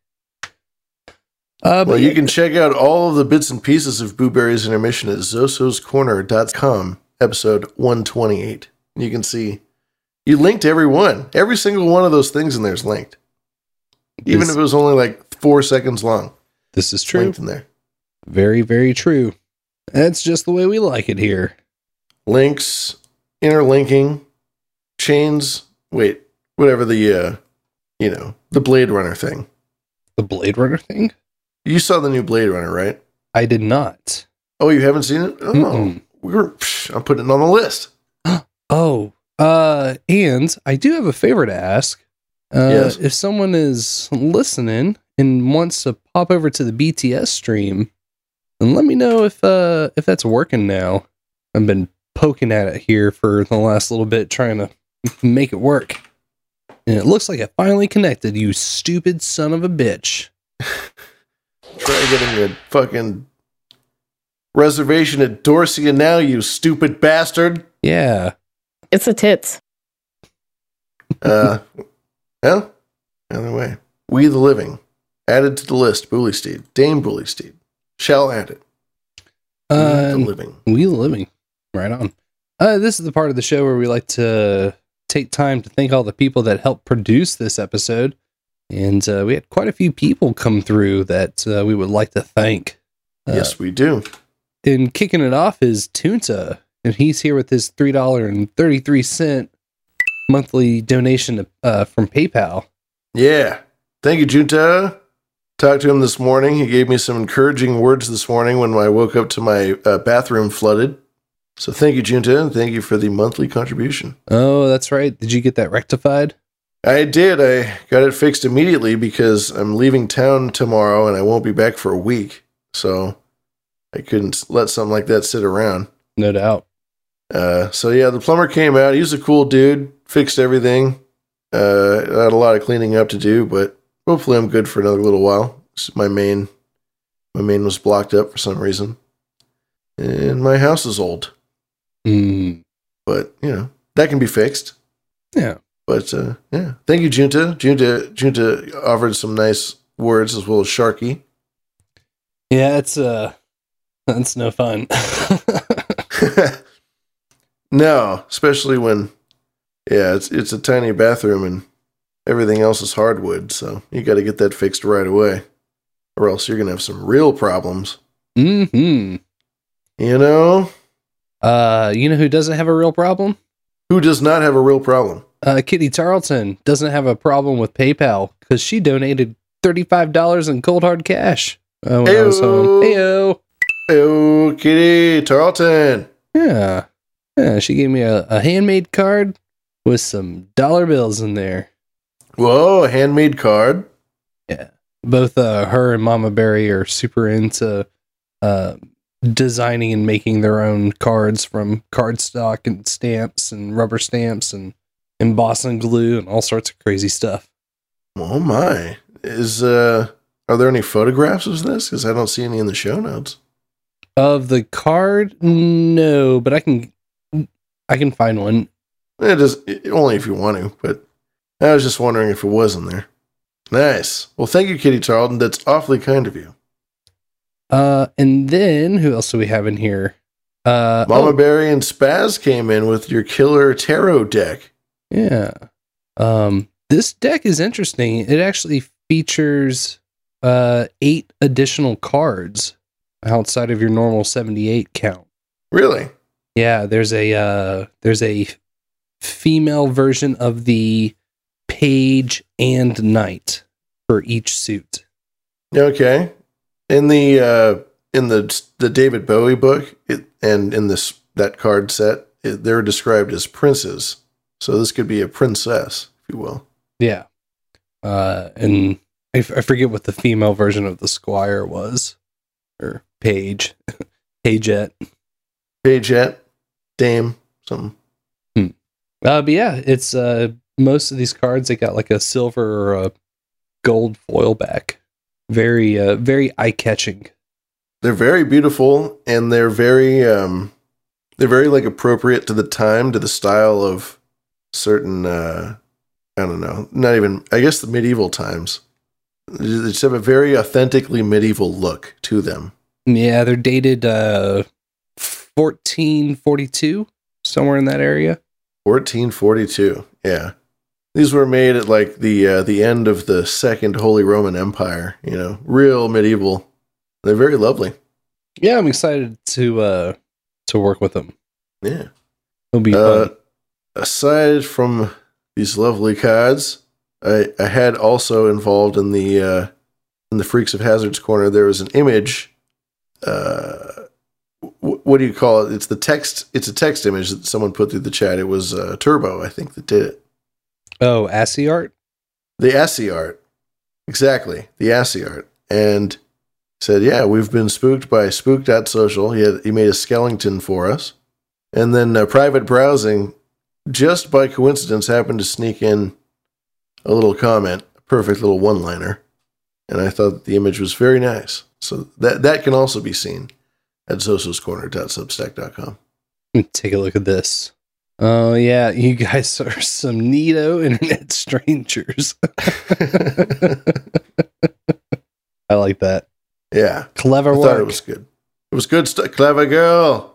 Yeah, that's the only sort of action you can ever attempt to witness in IRC. Indeed. Oh, that might have been Pitar, now that I think about it. Because Turbo said that it wasn't him that made it. I believe that was Pitar. Oh, then it was Pitar. Sorry about that. I thought it was you, Turbo, for some reason. Pitar. Either way. Yeah, I thought that even though, we got the one line in there, I thought it worked well. Yeah. I think I would frame that. I think so, too. I would as well. We could maybe even trim that up and add it to the to the Mastodon splash page. We can do that. Yeah. Things to consider. Ever and always. But yeah, as far as the freaks go, I think that's everybody, right? Yeah. If you want to help produce this show, it can come in any form or fashion, whether it be financial contributions, tarot cards, t-shirts, artwork, clips, ISOs, music, all of it. Oh, actually, Servo... Conversations. Servo pointed this one out. Why are you pushing a Jewish agenda? And then Make Heroism had this one that he emailed in. But if you want to find something that's lavish and affordable, you should check out today's sponsor. Well, it's true. I they said that about me in school. I was lavish and affordable. Oh my. It's quite a steal. Oh man, I really want to give Petard credit where credit's due. And speak of the devil, there he is. Oh my God, he is. Looking at the chat, it dumped. You just dumped. It came all at once. So we took your proceeds because you slaughtered all of our goats, and we took the sats that you gave us from slaughtering the goats, and we went and we increased the ranch size by 333%. So we have 3 times as many goats now. It's quite marvelous. I think it really expands the territory. I think the increase in open air is going to help them grow nice and rotund. That's right. We're going to get some real mass on these goats. Yeah. People love the goats. Yeah, those goddamn goats. Mm-hmm. I want to come up there again and punch one of them out. Oh, dude, they love it. Let me just get I spoke too soon. I was wiping the blood out of my eye. Come punch a goat. And they got one. I mean, maybe there'll be more. Who knows? But the most important thing is that we have more goats, and we're going to slaughter them for you. Yeah. We are in the process of investigating some equipment to help, I guess, move expired goats out. Lavish and I were discussing it a little earlier. So yeah, we're shopping around. We're probably going to get some sort of heavy lifting device. Yeah, because we're talking about buying in bulk, and you need some machinery to be able to lift the.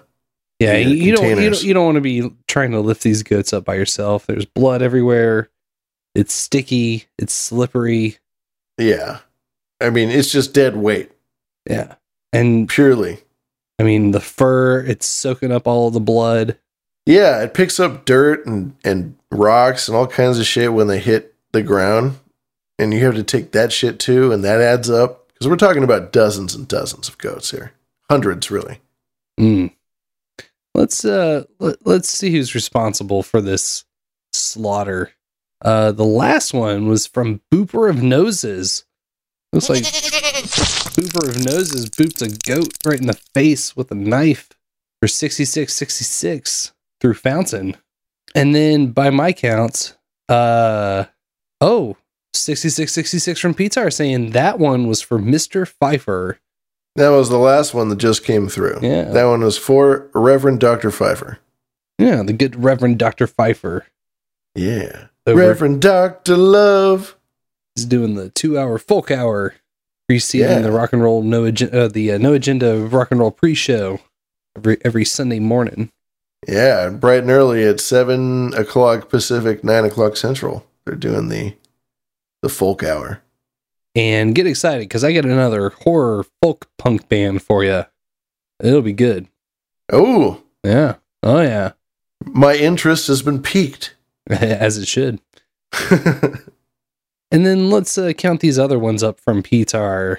We had 1, 2, 3, 4, 5, 6, 7, 8, 9, 10, 11, 12, 13.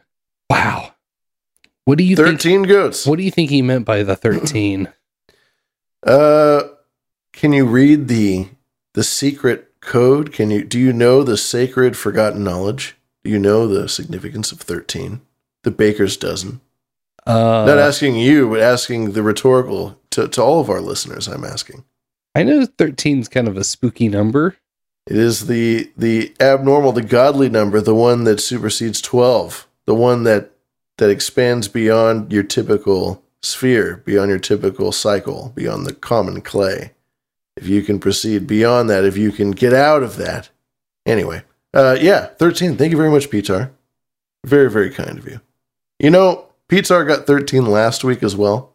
Oh, that's right. And at the time, Boo Berry was out of town, and I was I was out of goats. You know, we killed all the goats. We were getting the replacements in. Like I said, we expanded. So I would like to take the time now, if Boo Berry is willing to accept that we're going to slaughter 13 goats for last week. So make goods. Well, you heard the man. Let's see. Let me make sure I got my knife. Give me that blade you just slaughtered the goat with. Yeah, we'll double team it here. There we go. 3, 6, 8.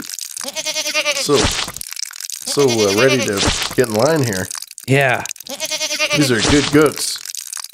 And I think this next one is 13. We'll call it 13. The special one. Mm-hmm.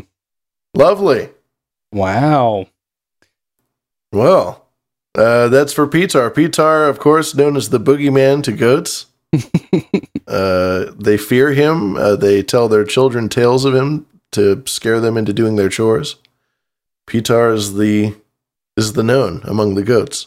Yeah, the older goats will wear a mask of Pitar's face and hide underneath the little goat children's beds, and then pop out from underneath and scare them in the middle of the night to teach them a lesson of how you never know when you need to be ready for some shit. And that's why you always wear a seatbelt. Always wear a seatbelt. Yeah. We had They have little fairy tale rhymes. Pitar, Pitar. Yeah, sorry. Please continue. We had a new face sneak a goat in during intermission. This was a Piranesi. Piranesi. Piranesi. Piranesi. Sure. 66 through Fountain saying 64 cubes makes the square. Ooh. Just like the N64 logo. Mm-hmm. Or the emblem. Ooh, I like it. And then right at the very top of the show, 3333 from Bully Steed saying teased. Teased. Well, thank you, Dame B. Dame Bully Steed. Yeah.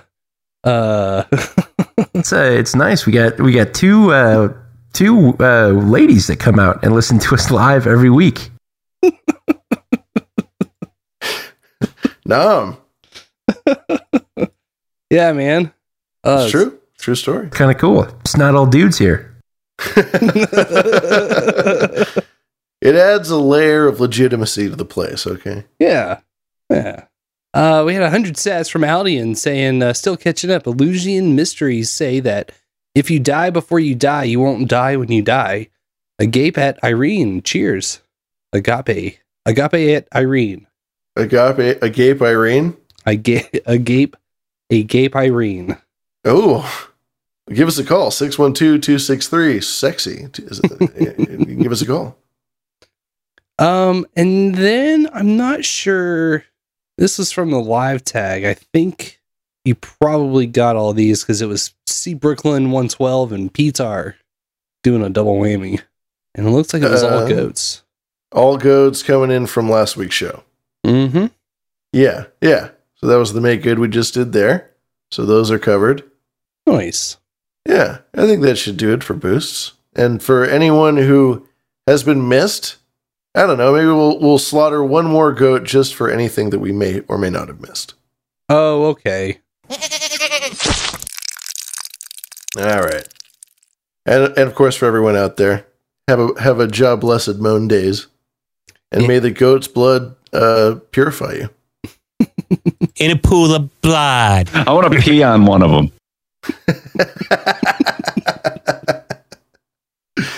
Don't we all? Yeah. Tell me about it.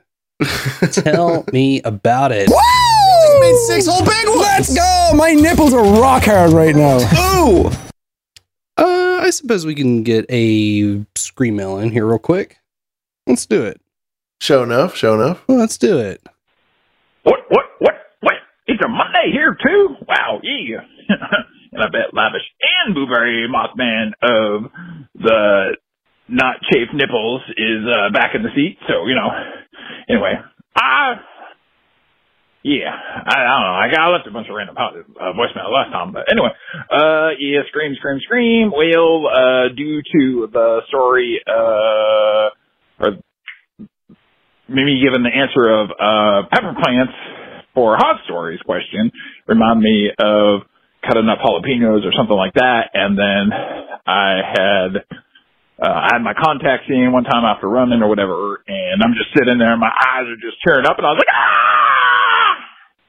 I mean, I didn't really scream, to tell you the truth, so, a bit of exaggeration, but, hey, when you got the juices and the jalapeno and it's like behind the contact and stuff, it's just no bueno. It's no bueno, man. So you got to watch out about that. So, you got to watch out for the jalapenos. Right. I love you guys. Stay dangerous. And whether or not you're rubbing jalapenos in your eye, or you're just eating jalapenos, or you're looking at jalapenos, you can always yell, "Caca!" Caca! I don't know a lot about peppers, but I do know that you shouldn't mix peppers, fingers, and eyes. No. It's the last thing you should do. You really hurt yourself doing that. Yeah. Don't be that dangerous, caller. No. Don't stay that dangerous. No, man. Peppers in your eyes, that's the most classic biological weapon there is. Yeah. That's they won battlefields with that stuff, man. Unfortunately.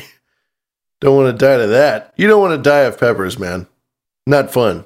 No. Not a good time. Not at all. It's up there. Top 10 worst ways to die. I had some jalapenos today, though, I must admit. They were very hot. I love hot food. So I have what they call a problem. Hey, man, it's not a problem if you can admit it. Now it's a solution. No, it's just a habit, man. It's just something I'm tackling with. Hey, let me be me, man. I try. That spicy stuff, man, you should try some of it. There's nothing more thrilling. It actually gives you a high if you were to roast a habanero pepper and then just eat the whole thing, seeds and all. Oh boy. But you got to chew it up a little bit first. You can't just swallow it whole because that'll really screw your stomach. You got to chew it up. Make sure it's nice and mushy and make sure it's broken down. Saliva gets in there. The enzymes do their work. And then you just ride it out. Okay, but only if we do that Steve-O and the wasabi sauce trick. Steve-O is the coolest with that. He had the best shot where he would do a line of salt and put lime in his eye and then do the shot of tequila. Oh, he's the best. Okay, you got it. You're on. Let's go. Vámonos. All right. We still got plenty of time for you to call 612-263-7999. Call us up, leave a scream mail. And yes, we want to hear from you. If I didn't say earlier, you can always go over to behindtheschemes.com, SCH3M3S, or badradio.live. And it's a real easy way to reach out to us. You can email us. You can reach out on spook.social in the chat room. There's a lot of ways that you can touch us. Yeah, I just thought of this. If you want to get introduced to Mastodon, say you want to get involved with Mastodon, but you don't quite know how, maybe you're new to the scene, go to spook.social and make an account and chat with us. And if you have any questions, we're more than happy to help you out. And we're just normal people hanging out. So if you want to go there and do that, you'll get a response. Spook.social. You want an alternative to Twitter, although Twitter has never been better. But I'd say do both because you got to enjoy. It's like a charcuterie board of the internet. You have to enjoy a little this, a little that. But you know what I mean? Well, I did have this one in preparation. I find social media to be a soul-sucking void of meaningless affirmation. Well, who am I to say it isn't? Who are we to say it is not? I do like the Mastodon. It's fun. It's a good time. But I have to say, Twitter is just... it's not going to last, but it's so good right now. I still can't get into it, man. I felt that way my whole life. I've hated Twitter my whole life until this week. It's just funny for a little bit. And even when I do go on there, zero interaction from the stuff that I'm reaching out to people on or about. Well, that's if that's what you're looking for, then yeah. I don't want to like contact anybody. I just want to look at stuff. I just want to observe. You just like to watch.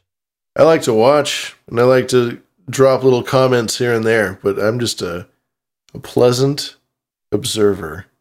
Oh my. Anyway, I participate in my own way. I believe that you have some very interesting material that you brought tonight. I do. And the first one was sent in by Make Heroism earlier today. And I believe, yes, indeed. Thank you, Make Heroism. I believe we even got a call about it a little earlier.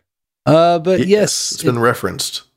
It is. The rumors are true. Merriam-Webster has announced its top word for 2022. And that word is none other than gaslighting. Gaslighting. Gaslighting. I agree with Caller. Caller said that it should have been the word of 2019. Or maybe it was included in his post. I can't remember. But yeah, it feels like... Or 2020. Yeah, 2020. That would be a good one. Actually, gaslighting should have taken the top slot for 2019, 2020, 2021, and 2022. Reigning champ. Top of the billboards. How about starting with the Kennedy assassination? Oh yeah, you want to take it all the way back? We could have a stretch there, but I agree that 2020 on very much so. Gaslighting. It's a word that you've heard a lot around. It searches increased at Merriam-Webster.com 1,740% in the year 2022. And from the Merriam-Webster's release on this, quote, there is this implication of an international deception, one of the writers said. And once one is aware of that deception, it's not just a straightforward lie, as in, I didn't eat the cookies in the cookie jar. It's something that has a little bit more devious quality to it. It has possibly an idea of strategy or a long-term plan, which sounds a little conspiratorial. It does. That's my fair assessment, to insinuate that someone in this that has some league of power that they're lording over you is enacting this long-term plan. I mean, that's kind of conspiracy MO 101. I agree. I totally agree. Continuing on, gaslighting spent all of 2022 in the top 50 words looked up. And last year's pick was a vaccine. Okay, of course. Because everybody was curious about what they would do to the definition of vaccine. Mm-hmm. Because what everybody is calling a vaccine now, the COVID-19 vaccine, isn't the same thing as what the smallpox or the yellow fever or the polio vaccine. I don't know if yellow fever. Sorry about yellow fever. I really don't know if yellow fever actually had a vaccine. But polio, all that's a different kind of thing. So they checked on that. They wanted to make sure vaccine, but gaslighting. That's very telling. Here's some of the other top 10 words. And they had to explain what the context of the word is. So going through the list, At the top, oligarch. What do you think this is in relation to? We just talked about oligarchs. Oligarch driven by Russia's invasion of Ukraine. Omicron, the persistent COVID-19 variant, and the 15th letter of the Greek alphabet. Omicron, Greek alphabet. Yeah. Oligarch, Omicron. Codify. Codify. Yeah, as in turning abortion rights into federal law. You hear that on television all the time. If you watch the news, the word codify does sneak through. Queen consort. What King Charles's wife Camilla is newly known as. Ooh, how lewd. Raid, as in the search of former President Donald Trump's Mar-a-Lago home.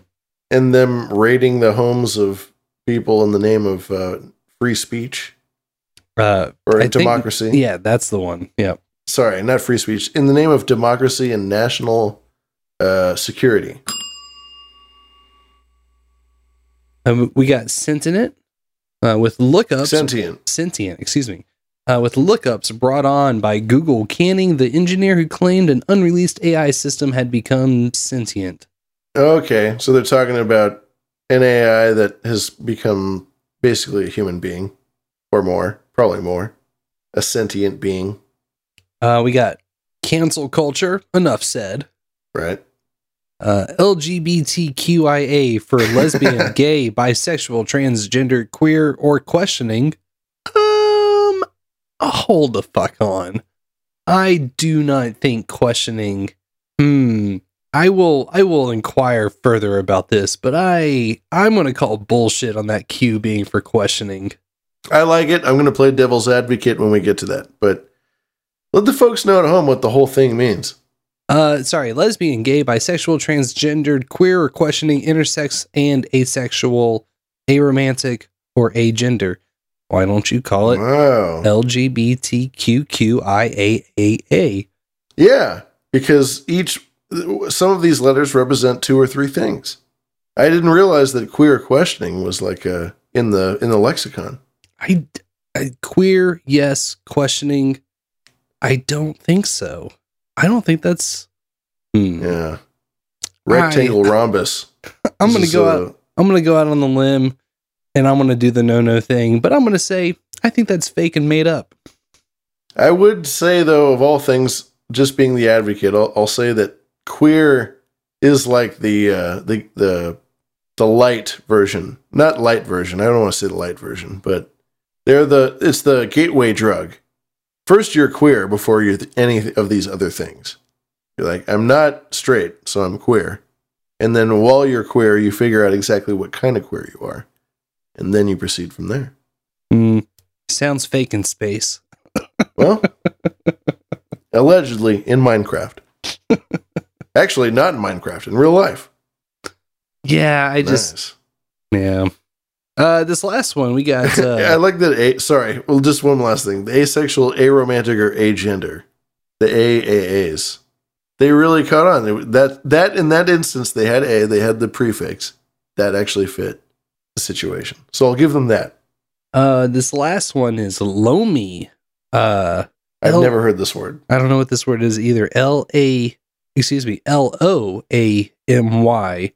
Which many Wordle users tried back in August, though the right word that day was clown.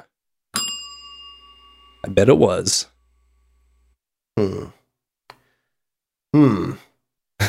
Oh, perfect. Consisting of or having the character of loam. Oh! Which is a rich soil consisting of a mixture of sand and clay and decaying organic materials, otherwise known as compost or mulch. Okay. Loamy. Loamy? That's a dirty word, dude. Loamy. Yeah. I like that one. That's the best one of all, because all of these you've heard. These are all typical overused words. You know, the glyph.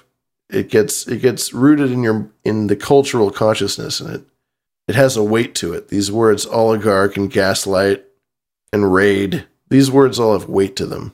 Loamy is brand new. Speaking of which, glyph is a fantastic word. It's one of my favorite words. Such a good word.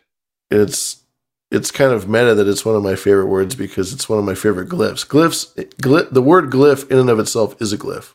And that's beautiful. Anyway. Well, let's see here. Do you have any last thoughts about gaslighting? I guess we never necessarily defined it, but... Well, how would you define gaslighting?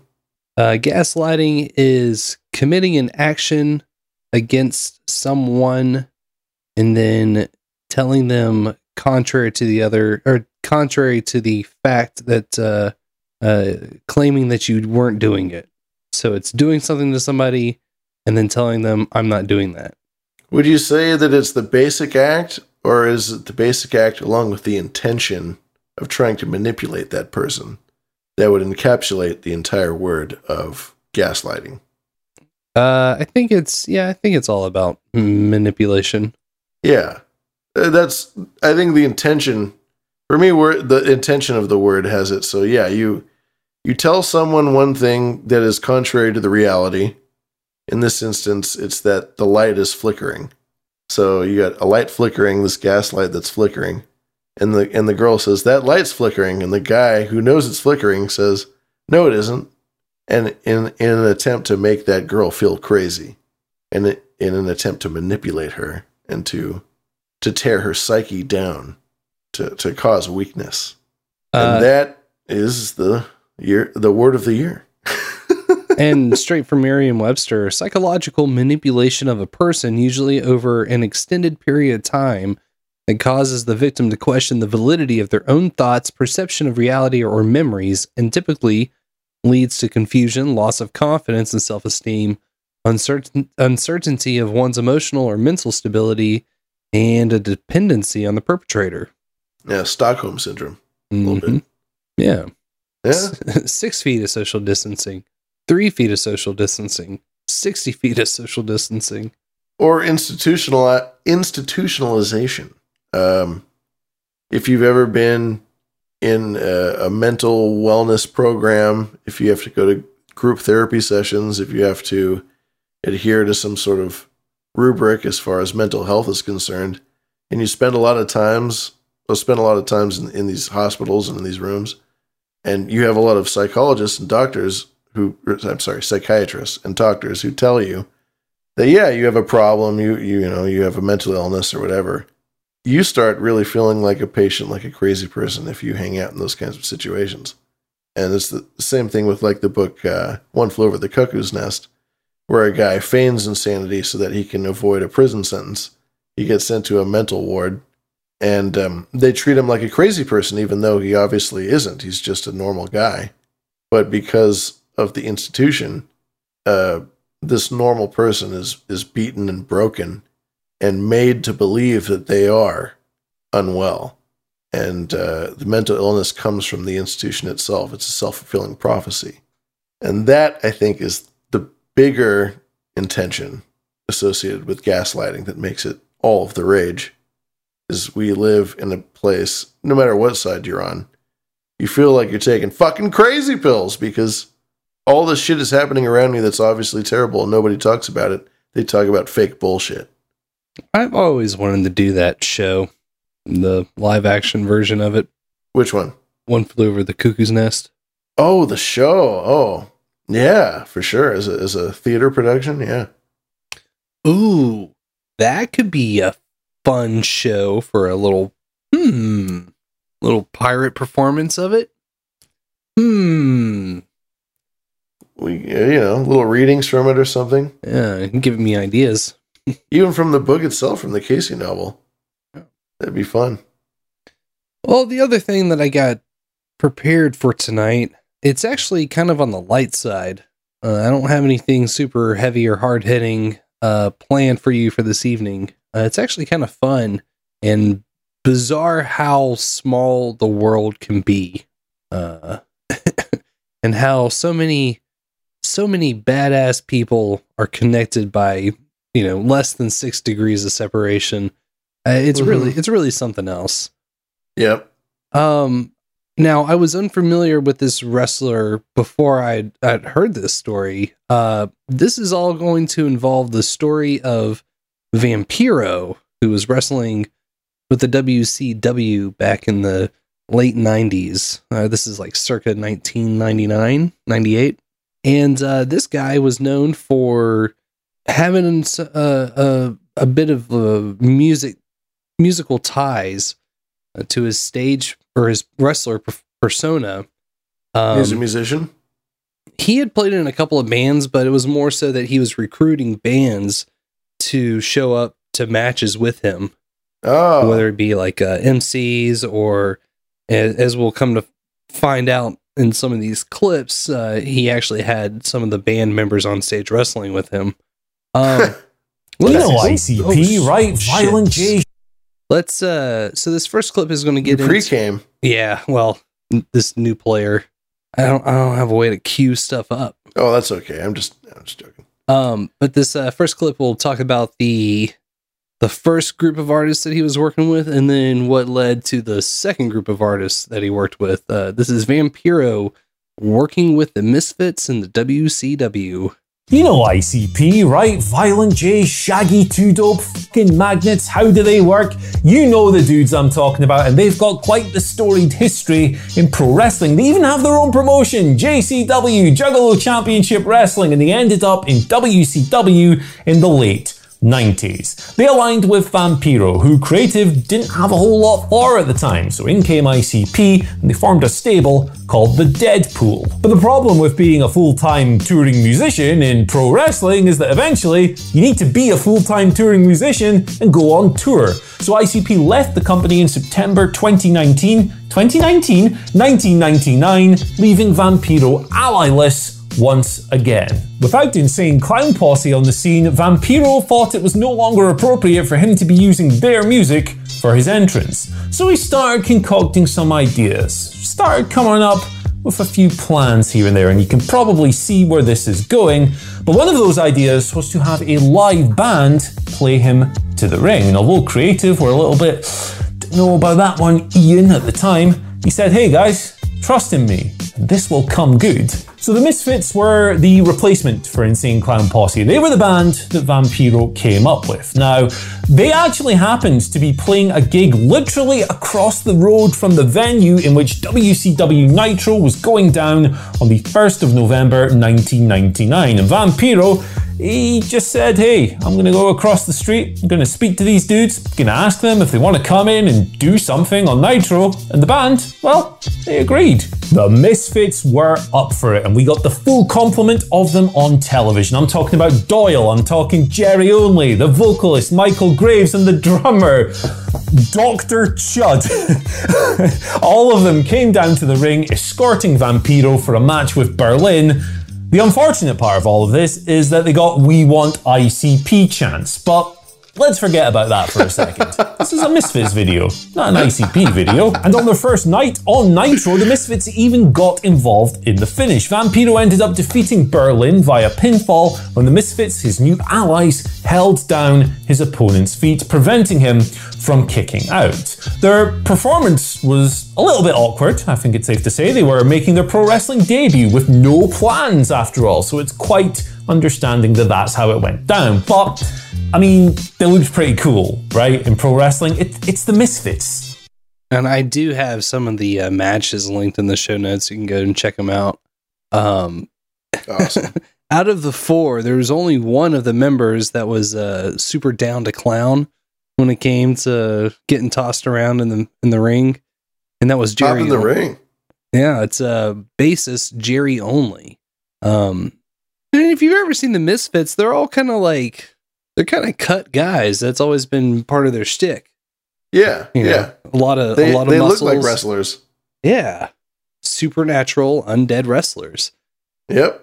I think the other three, Doyle, the guitar player, Michael Graves, the singer at the time, Dr. Chud, the drummer, they were less inclined than Jerry Only was. There's a really great video where I believe it was Michael Graves gets picked up and thrown against Doyle and Dr. Chud while they're in the corner. But Dr. Chud did walk away with a concussion at one point. Oh, no. But that wasn't that wasn't the worst of it. It turns out Jerry Only, the guy who was most down, was also the one that got the most beat up. Yeah, And, no shit. This next clip details a little bit of what happened to him.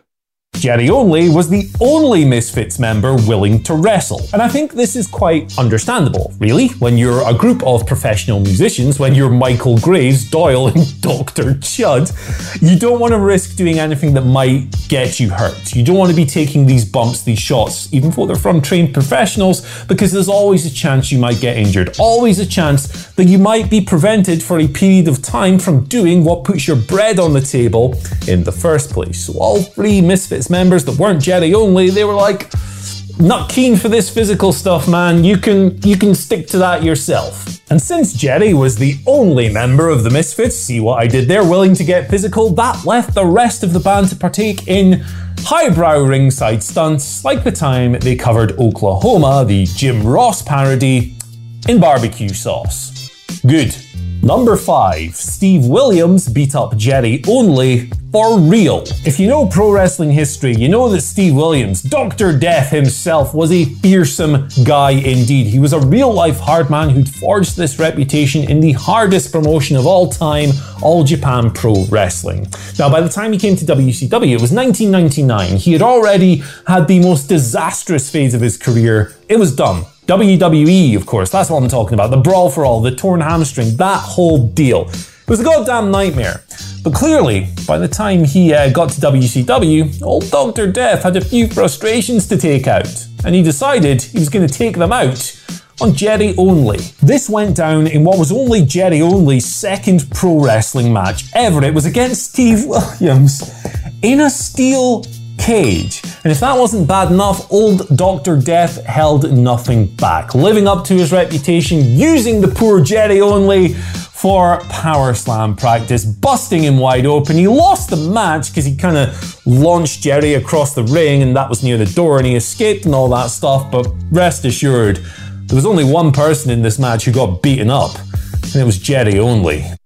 It's so weak. It's so fucking lame. Yeah, he tried it for a couple of matches, and I don't understand the barbecue stuff that's in one of the videos that's linked. But here's a snippet of the match between Dr. Death and Jerry Only. If you want me to stop at any point, let me know. Barbecue sauce in his hand. This cage match against Jerry Only. The way to win this, fans, here's the rules. You have to escape the cage. How you doing there, BT? Good. Bobby, how you doing? Oklahoma, how you doing, brother? I'm out here to call the Doc's match, so just step aside, son.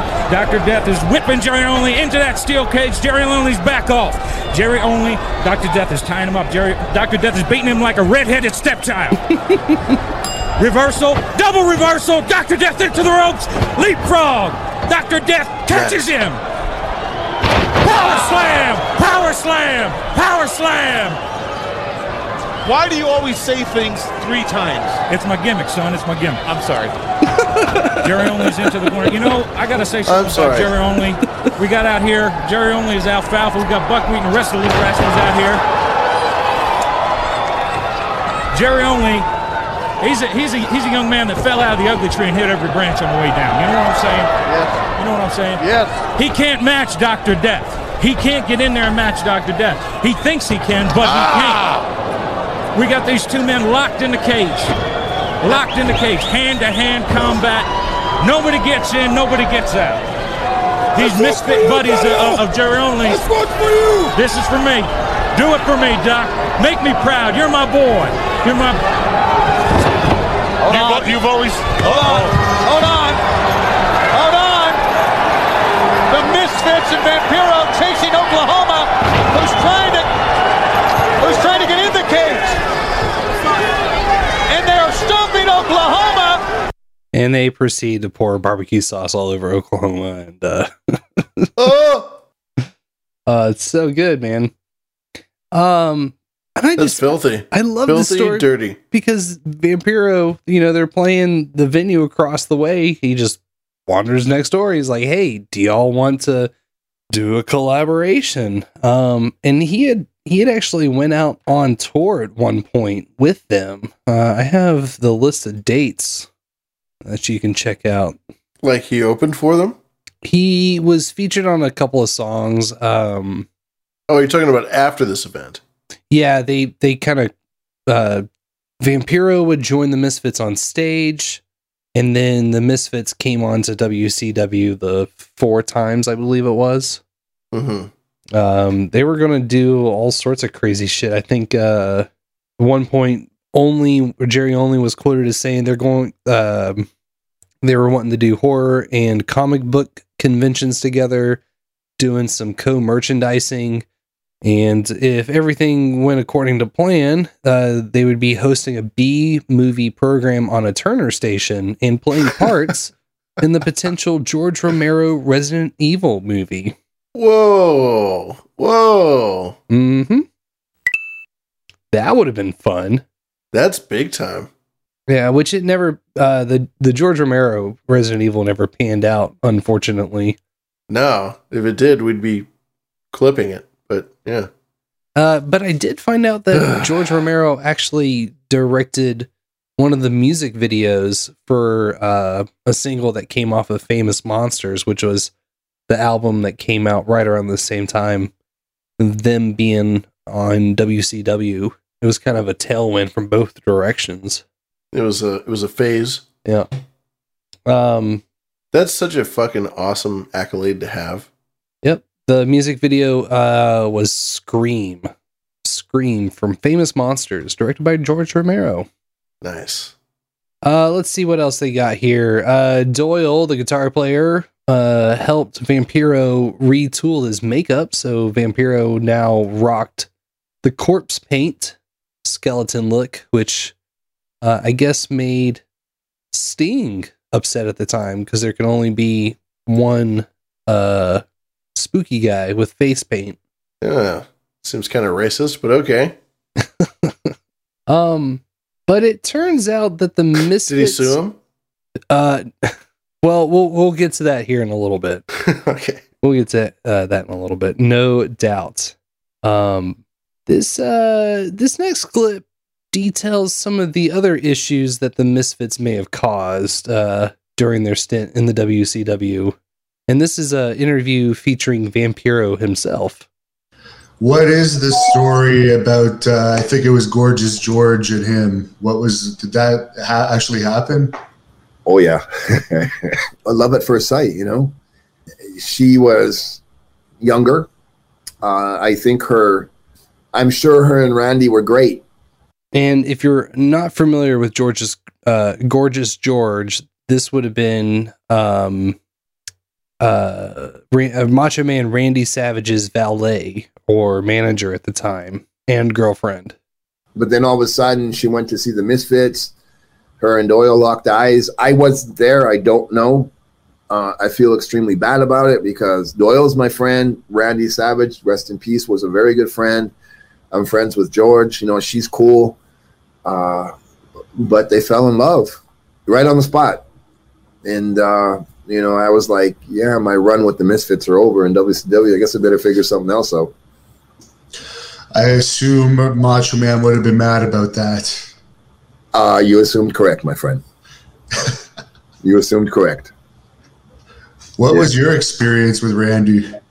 He was always cool with me because, you know, Roddy Piper's job in WCW, aside from being Roddy Piper, they asked him as a favor because we come from the same hometown, you know, guide this fucking kid because he you know, and Haku spoke for me and a couple guys spoke for me, and Roddy was like going to take me under his wing because, you know, I spent my career in Mexico, don't forget, so I had no idea about American psychology. So Roddy, because of that and because of Macho, you know, those guys and their history, time-wise together, if Roddy gave me the stamp of approval, you know, Mach accepted me, you know, and Macho understood because I came from that school in Montreal, so I knew all the old school guys, and I had that etiquette, you know. If a veteran came in the dressing room, I gave him my chair. If a veteran came in the dressing room, I would ask, is it okay for me to change here? Would you like me to move? You know, things like that. So I did that with Macho Man right off the bat. And he appreciated that. So after a while, we started kind of joking around with each other. And once he saw that you know, I I wasn't a fanboy. I wasn't, trying to kiss ass to get on TV. I knew my role. That made him feel a little bit more comfortable around me. So Macho was always cool. He would say, "Vamp, come and sit with me," or, "How you doing?" He was very friendly to me, very friendly to me. And that was at the time when, when the $1 Million Babies were at each other's throats. So it was pretty cool. Hogan was cool with me. Piper was cool with me. Macho Man treated me very well. So, I did okay there. Flair was good with me. I was cool. So they show up and they try to nab Macho Man Randy Savage's girlfriend. And Doyle does. They were married all the way up until 2013. When they got a divorce. Yep. And that was that before or after he passed? This would have been before, because it turns out that Randy Savage was quite the jealous man. And he would tail the Misfits. And he ended up showing up at a couple of gigs. But at this, oh my God. The money I would pay to see Randy Savage threatening the Misfits in person. Oh, it gets so good. It gets so good. So this is where we take a brief detour. There was another gentleman by the name of MVP, who was a wrestler, I believe, out of Miami. My jammy. He, at one point, to stay out of trouble, he moved to Texas, where when he was in high school, he ended up running into a couple of young metalheads, one of them being Zach Blair. They became friends. I think this town was outside of Dallas by an hour or so. Anyways, MVP goes back to Miami. He gets incarcerated for a botched robbery, comes out 9 years later, and then he gets into the wrestling circuit and becomes a very successful pro wrestler by the name of MVP. But this guy was a total punk and hardcore rocker his entire life growing up. Mm-hmm. And this next series of clips details him running back into this friend of his from high school, Zach Blair.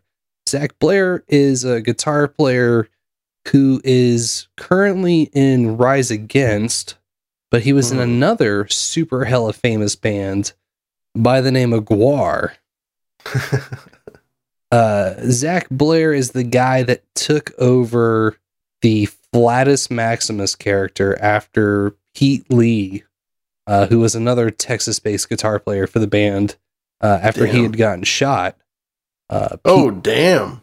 Yeah, Zach Blair ended up taking over for him after a couple of years of just the surgeries not working, not healing up right. Oh, that's terrible. But this guy replaced him, and this character, Flatus Maximus, has, I guess, he's got a dragon head on each shoulder. Oh, it's so good. It's so good. And then everything else is like bare. He's wearing like a leather thong, but he's got these massive dragon heads on his shoulders, like Paulin's. I think they're Triceratops heads. Triceratops heads, yes. Yeah. At first glance, they look like dragons. Yeah, they've got the spikes and all that. The Flatus costume has always been so just killer. Nice, so good. That's a banger look. Well, this clip sets up the reunion between MVP and Zach Blair. As I mentioned before, MVP had married his childhood sweetheart, who had to go to a work thing in Dallas, Texas. While in Dallas, Texas, MVP went out one night with a friend and went from bar to bar, asking everyone he came in contact with if they had ever heard of a thrash metal band from Sherman, Texas called Forbidden Cause, because he was trying to find out what happened to those two kids. Well, he would spot a bar by the name of the G-Spot. He would go in. He'd ask the bartender if she had ever heard of this band, Forbidden Cause. She, of course, said no.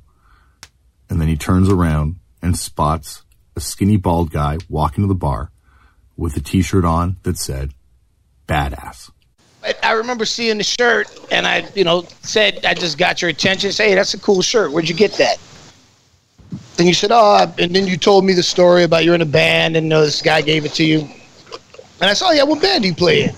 You said, you probably never heard of it. It's a band called Gwar. And I'm like, what? Gwar. I said Gwar. Hey! Oh, shit, you play for Gwar? No kidding? They say, you heard of Guar? Are those balls on your chin? Of course, I don't look like the type of guy that you listen to Guar, right? And then I asked him, hey, man, what's your name? And he says, Zach. Now, the Zach Blair that I knew in high school had like long curly ringlets down past his shoulders, and and this guy is shaven bald. But I remember I looked at your face a little closer, and I said, Zach? And you said, yeah. I said, you have a brother named Donnie? And then your eyes lit up when the light bulb came on. And you go, dude, what happened to you, man? Yeah, these guys were probably 15, 16, 17 when they first met. Nice. And then when they reconnect, MVP, he's been wrestling. Zach Blair at this time, he's recently added to Guar. And oh my goodness. Who do you think is touring with Guar around this time? Which act? Which band? I don't know. The most immediate one that comes to mind is like Red Hot Chili Peppers. Negatory. It's the Misfits. The Misfits is this is the collision of This is Guar, the reconnection. The Misfits, Macho Man Randy Savage, and MVP. Now reconnected, the two promise to stay in touch with each other. And Zach tells MVP anytime that Guar comes through Miami, just to hit him up and come out to the show and hang out. Well, Guar did come through Miami a few weeks later with a band called The Misfits. Zach puts MVP on the list with an all-access pass, and when the day finally comes for the show, MVP rolls in and walks straight to the green room, where he finds a very unusual scene. The green room is filled with security guards and a few cops, and on one side of the room, there are the Misfits with Gorgeous George Von Frankenstein, and on the other side of the room is the Macho Man Randy Savage. At this point, one of the cops notices MVP, and seeing how big he is, he's just gotten out of prison, he's prison ripped. He goes up to him and says, if stuff goes bad and we have to throw this guy out, will you help us do it? And MVP says, you want me to help a bunch of cops throw out the Macho Man Randy Savage? Hell no. And at the time, like, I hadn't started wrestling school yet, but I knew the Macho Man, and I went over to him, and I said, hey, Macho, is it cool if I take a picture? Can we take a picture together? And he's like, oh, yeah, sure, brother. We took a pic. At that point, I realized, like, all the Misfit guys were, like, kind of fucking around, and George was over there with them. And I could, at this point, I kind of realized what was going on, but I didn't know, the depth of it. And he even said, he goes, yeah, brother, you're the only one around here that's being nice to me. I love hearing a good Macho impression. His is solid, no doubt. It's always a pleasure. Well, this next clip, it's it's MVP doing an impression of Savage going, "Where's Doyle? Where's Doyle?" looking for the guitar player. It turns out that Gorgeous George Von Frankenstein and Doyle were in a band together. Doyle's little solo side project. The name escapes me, but when I read it, I was like, "Oh yeah, I know them." But yeah, small world. We'll continue on. Let me bring you up to speed on what was going on. Now, as many people know, in the late 90s, the Misfits had a brief but very memorable run in WCW. While in WCW, Misfits guitarist Doyle would meet a woman by the name of Gorgeous George. Now, Gorgeous George was the Macho Man Randy Savage's valet. And a valet, for people that don't know, is kind of like a manager in professional wrestling. Gorgeous George also being the name of an incredibly important wrestler who influenced James Brown and Muhammad Ali and is a cultural icon. Well, he actually sold his name and I believe the whole gimmick to the Macho Man Randy Savage, and he gave the name to his fiancée.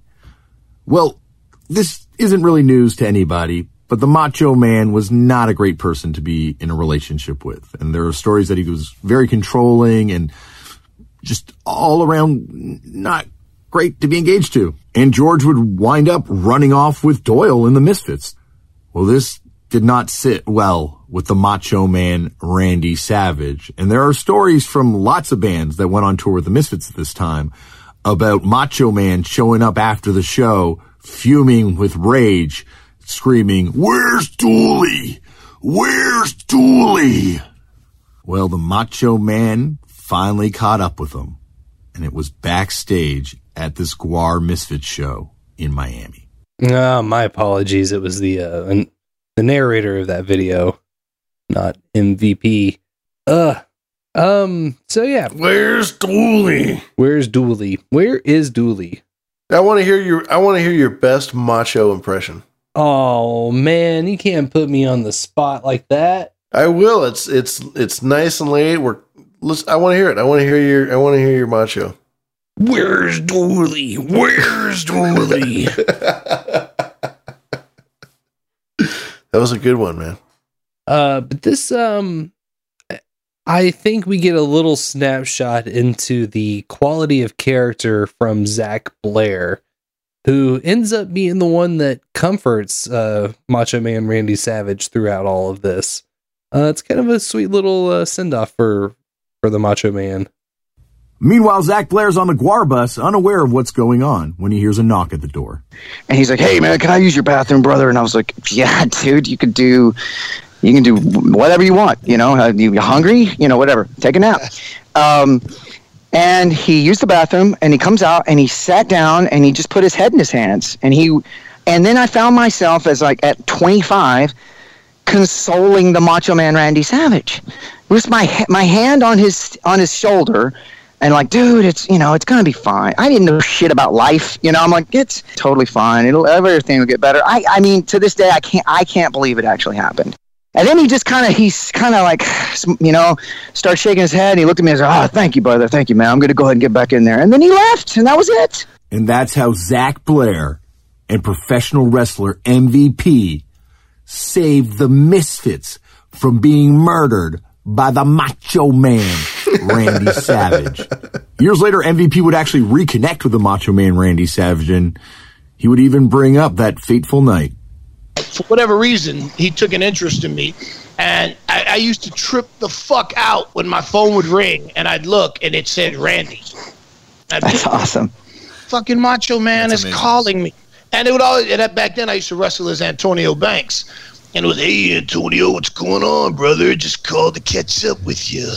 and I'd shoot the shit with Macho Man for the next 15, 20 minutes. And, throughout my career, just randomly, out of nowhere, man, he'd call me up and check on me when I got signed. He called me to congratulate me. And the words of wisdom, 2 things that he drilled into me over and over in that conversation. And that was the last time that I spoke to him.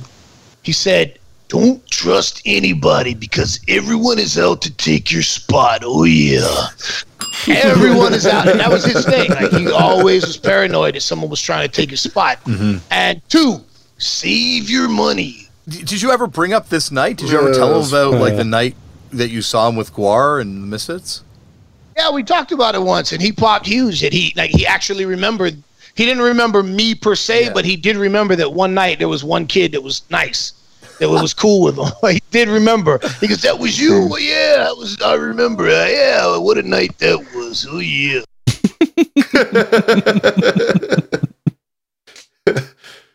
So good. Yeah, imagine being in Zach's shoes. Macho Man Randy Savage is on your tour bus, and you're just offering a shoulder. I mean, not even a shoulder, just like just come on in. Sit down for a second. You're in the circle. Yeah. How crazy. What a time. Small and wild world. It just amplifies the legend of both of them. Mm-hmm. Just makes them both even greater. The fact that they had this interaction. It's bizarre. Yeah.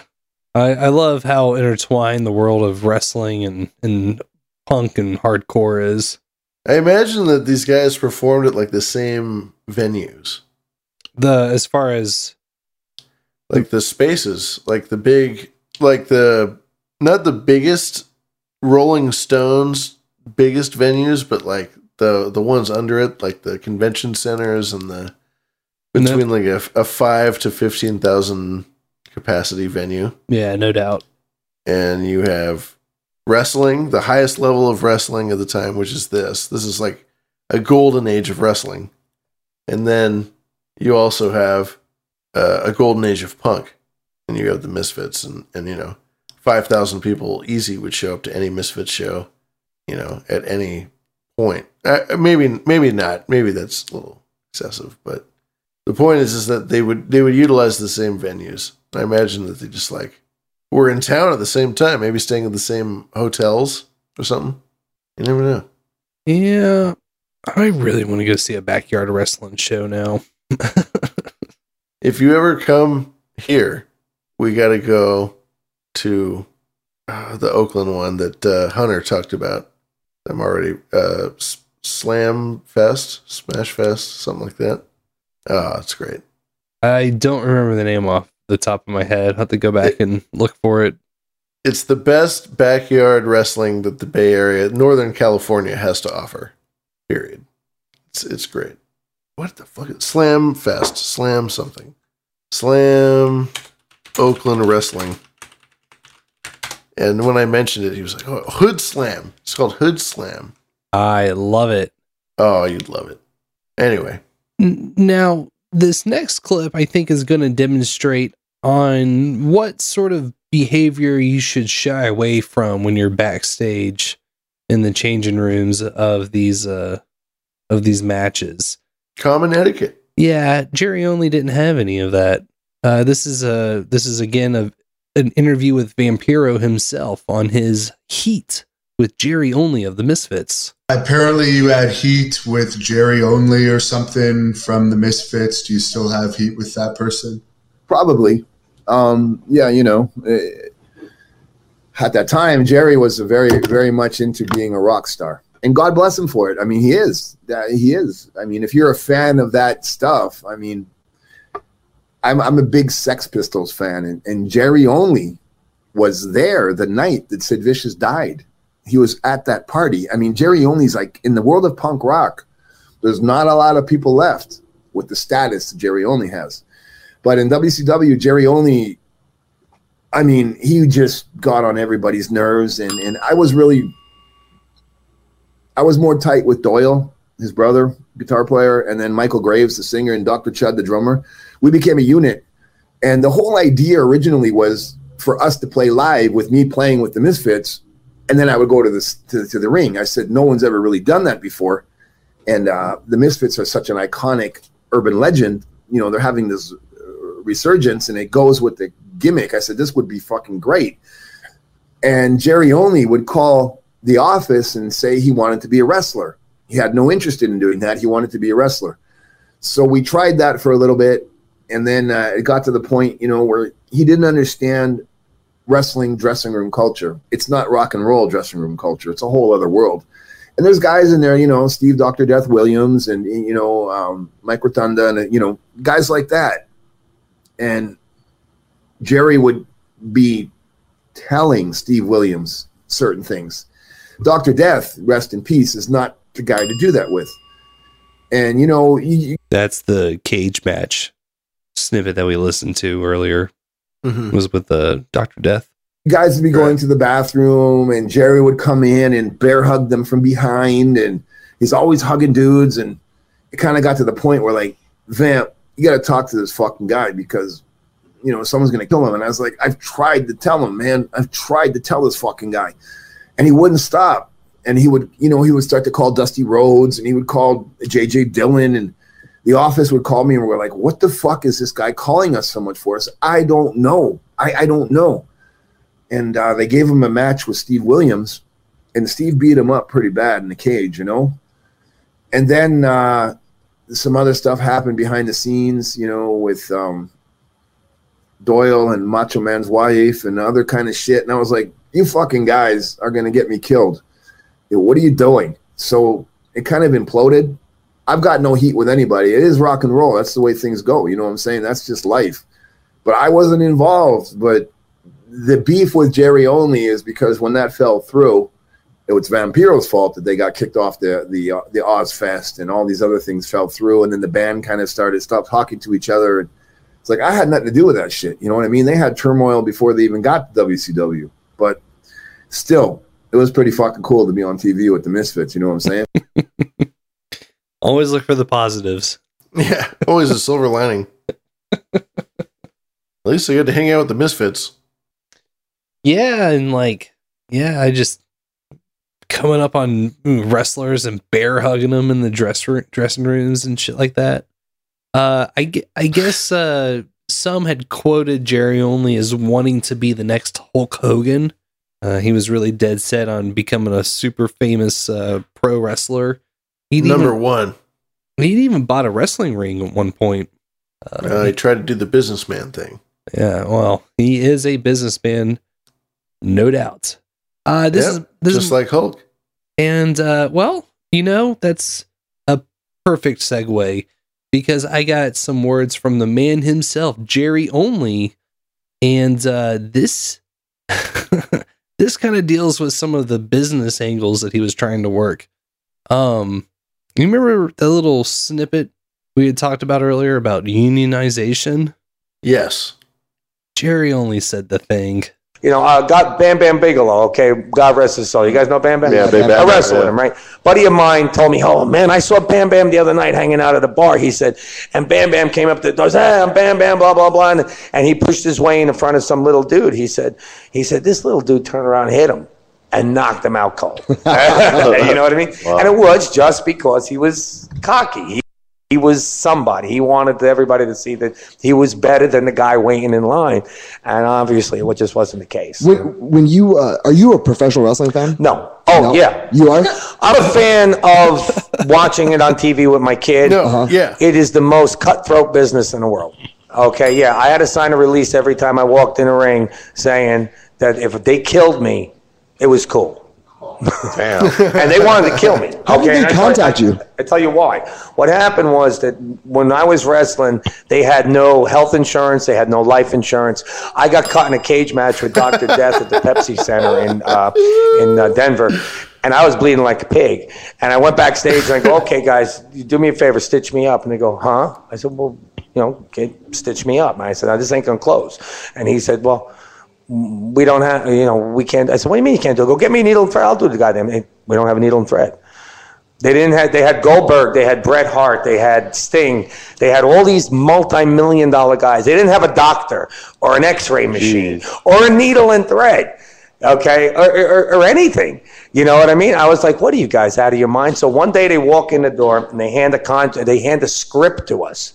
And now, I come from New York. I've been in legal battles my whole life with everybody. Okay, so I know my way around the ropes. They walk in and they hand me a script, and I stand up in the middle of the room and I go, see this script? This is SAG. You guys want insurance? You want health insurance? You want life insurance? I'll call my New York attorneys tomorrow, and you'll all have health insurance. And that's when they... SAG. He tried to drop the SAG on him. Oh, my God. Is there no tentacle that hasn't snuck into every aspect? Man, I'm so glad that I pulled this now. Look at hands, tentacles, you know. You know how I do it. Oh, damn. Damn. Got me, man. Beautiful. Gorgeous. There's only a little bit left on this one. We'll wrap it up. That's when I knew my life was in peril. I was a target at that point. So, they wound up getting out of there while the getting was good. And Goldberg, he told me, he goes, Jerry, the only guy who could have done that was Hulk Hogan, and he never did. So pompous person. Well, I tried. Yeah. I tried. I had nothing to lose. I was 40 years old, and there were crippled guys, 28 years old, 25 years old, crippled, can't even walk around, trying to make a living, getting thrown around in these small shows on Tuesday nights, and I was just like, man, this business is crazy. And that's the story of SAG and Jerry Only and Guar and Macho Man Randy Savage and MVP. And the Misfits. And the Misfits. Oh, my goodness. What a collection of characters. Yeah, it was a crazy little story, man. Beautiful. There was and all it took was some guy to go across the street. Went, hey, there's a Misfits concert over there. We'll just walk across and say hi. There was a funny quote from Michael Graves, who was the singer of the Misfits at the time, on dealing with Savage's intensity during this meeting in Miami. I just stayed calm. I called him Mr. Man. I swear to God, I said, Mr. Man, listen. And I just hoped for the best. Continuing on. Yeah, you know, I can't really speak ill of the dead. I've got to be honest with you. With my run-in with Randy Macho Man Savage, that man had every right to be pissed off the way that he was. And every right to be as scary as he was. And if he wanted to, he could have choked the shit out of me.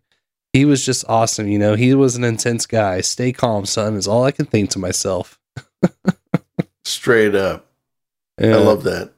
It's like, you know, Macho Man could have ripped my head off, but he's a great guy. He did not do that. I can't believe that Macho Man just was that guy. Like there was a point in his life early on where he discovered this character, and then he just embodied this person. He like didn't have a normal thing. He didn't turn it off. He was Macho Man Randy Savage. It's a rare breed, man. True American hero. Agreed. That's all I got on this this little just a little snapshot of time. This little taste of a flash in time. Yeah, definitely go back and check out these matches. They're pretty funny. Oh, these are great. There's probably a library of stuff to check out here. This is a classic WWE. Sorry. WCW. Or WCW, sorry. I got it mixed up. Let's I'm gonna check in and see if we got any scream mails here. And it looks like we do.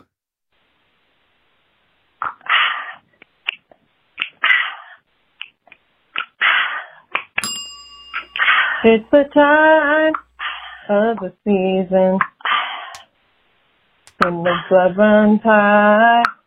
And it's time, give it to me easy.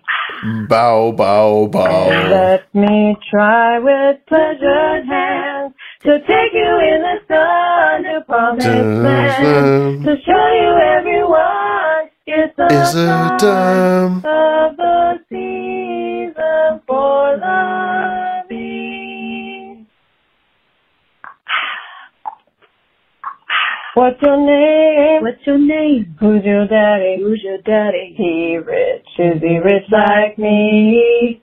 Has he taken any time to show you why we need to live? Tell it to me slowly, tell you what I really want to know. It's the time of the season for loving. Wow. Oh, shit, yeah. Keep the wins racking up. Yeah. Woo! Just made 6 whole big ones! Let's go! My nipples are rock hard right now. Ooh! Glorious. Callers. It's the tits. It's the tits. It's top shelf, top tier, top drawer. Top drawer. I want to frame you as my top shelf. Like, I just want to put you up there as the top shelf. I'm going to put you in a glass jar and display you on my mantle. Ew. My tools. Quote unquote, oh no.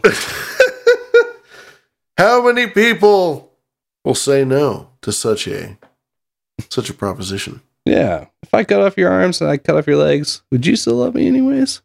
Nah. If you had no arms and no legs, would you still love me? Why don't you love me anyways? Why don't you love me? It looks like we got one more here in the can. Oh my goodness, we got so many. All right, light it up. Here's an idea. Before you take any cash to a bank to be deposited, put some capsaicin oil, the oil from hot pepper seeds, or just pepper juice, squeeze a jalapeno in there, on your bills, on your money, then let it dry. Of course, you want to be careful handling it yourself when you take it to the bank. when they get it. Surprise. Cocksuckers. Their balls are musty, smelly balls. Rubbing their eyes, their greedy eyes, and their nose, whatever. The greedy eyes.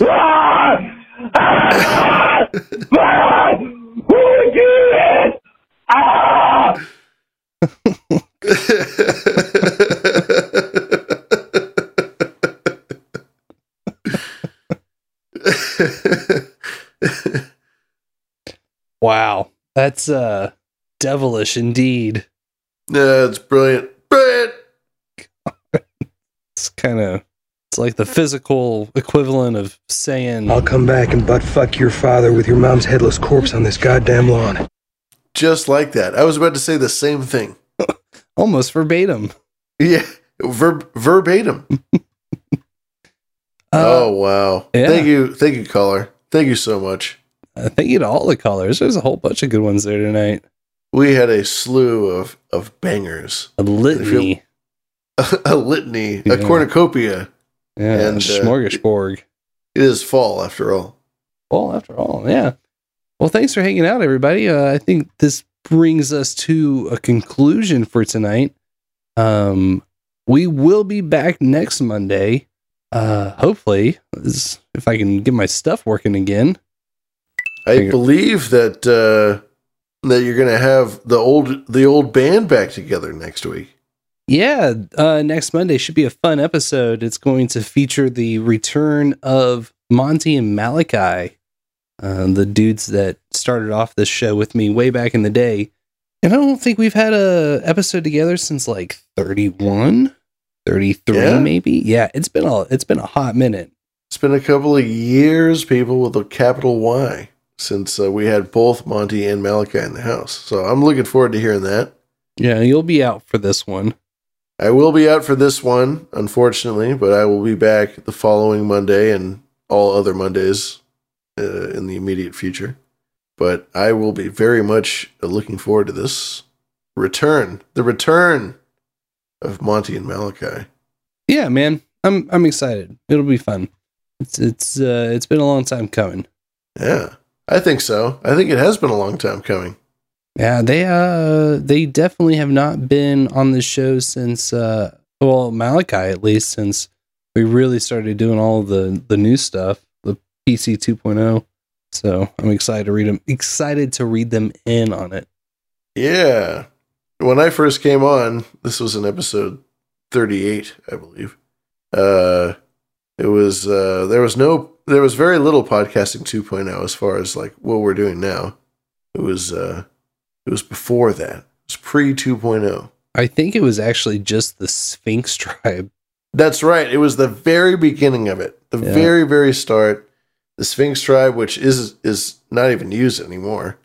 I mean, it can be used, but there's other stuff that's better now. Mm.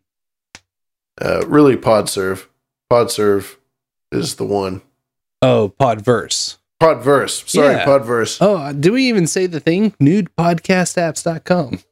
Yes. If you're trying to get away from the typical Apple, Amazon, whatever podcast platform, you want to try something new, we are part of something that's growing, and it's very interesting, very new, Podcasting 2.0. You can go to our show notes, probably be the easiest way to get there. Zoso's Corner, ZOSOS Corner.substack.com. You go there and you can click on one of the buttons at the top, the yellow buttons, and it says Nude Podcast Apps. It's near the top. And if you go there, you can find all kinds of interesting, new, fascinating, useful, charming apps that will help you be Podcasting 2.0 compliant. Yeah. It's true. It is so undeniably true. so incredibly true. Yeah. You're never going to believe how true it truly is. It's truly true. You can find that. Yeah. It's the biggest true you'll ever see. The true. True. The big true. Truest Maximus. Ooh. Trudius Maxima. The greatest. Trudus Maximilian. Justin Trudeau. Ew. Not so much. Not cool? Not cool. Justin. Not cool. Vasectomy do. Yeah, that's true. You can go to zozoscorner.substack.com and you can find the chat room. You can find the shirts that we have on Threadless. You can find our website, behindtheschemes.com, with Reese for Ease and Schemes, or loveislit.com.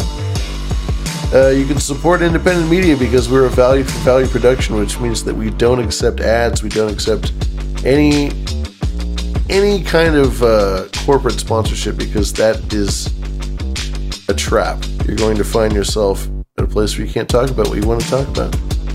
But here we're free of that. We're free of that, aren't we, Blueberry? We're free. So incredibly free. And I got some plans coming up here in December to make us a little more freer, I think. Oh yeah, we're always cooking up new ideas and getting more free. Oh yeah. Let's just say the shopping carts are being built as we speak. I need an echo. Spooky echo laugh. That's the one. It's gonna be good. I'm excited. We're gonna work some magic. We'll get. Hey, that's easy. We'll get you an echo. Yeah. And echoing gone. Till next Monday, this has been Booberry, Black Knight of the Mothman. And all the way from the bereft coast, where things have been and always will be a little strange. My name is Lavish.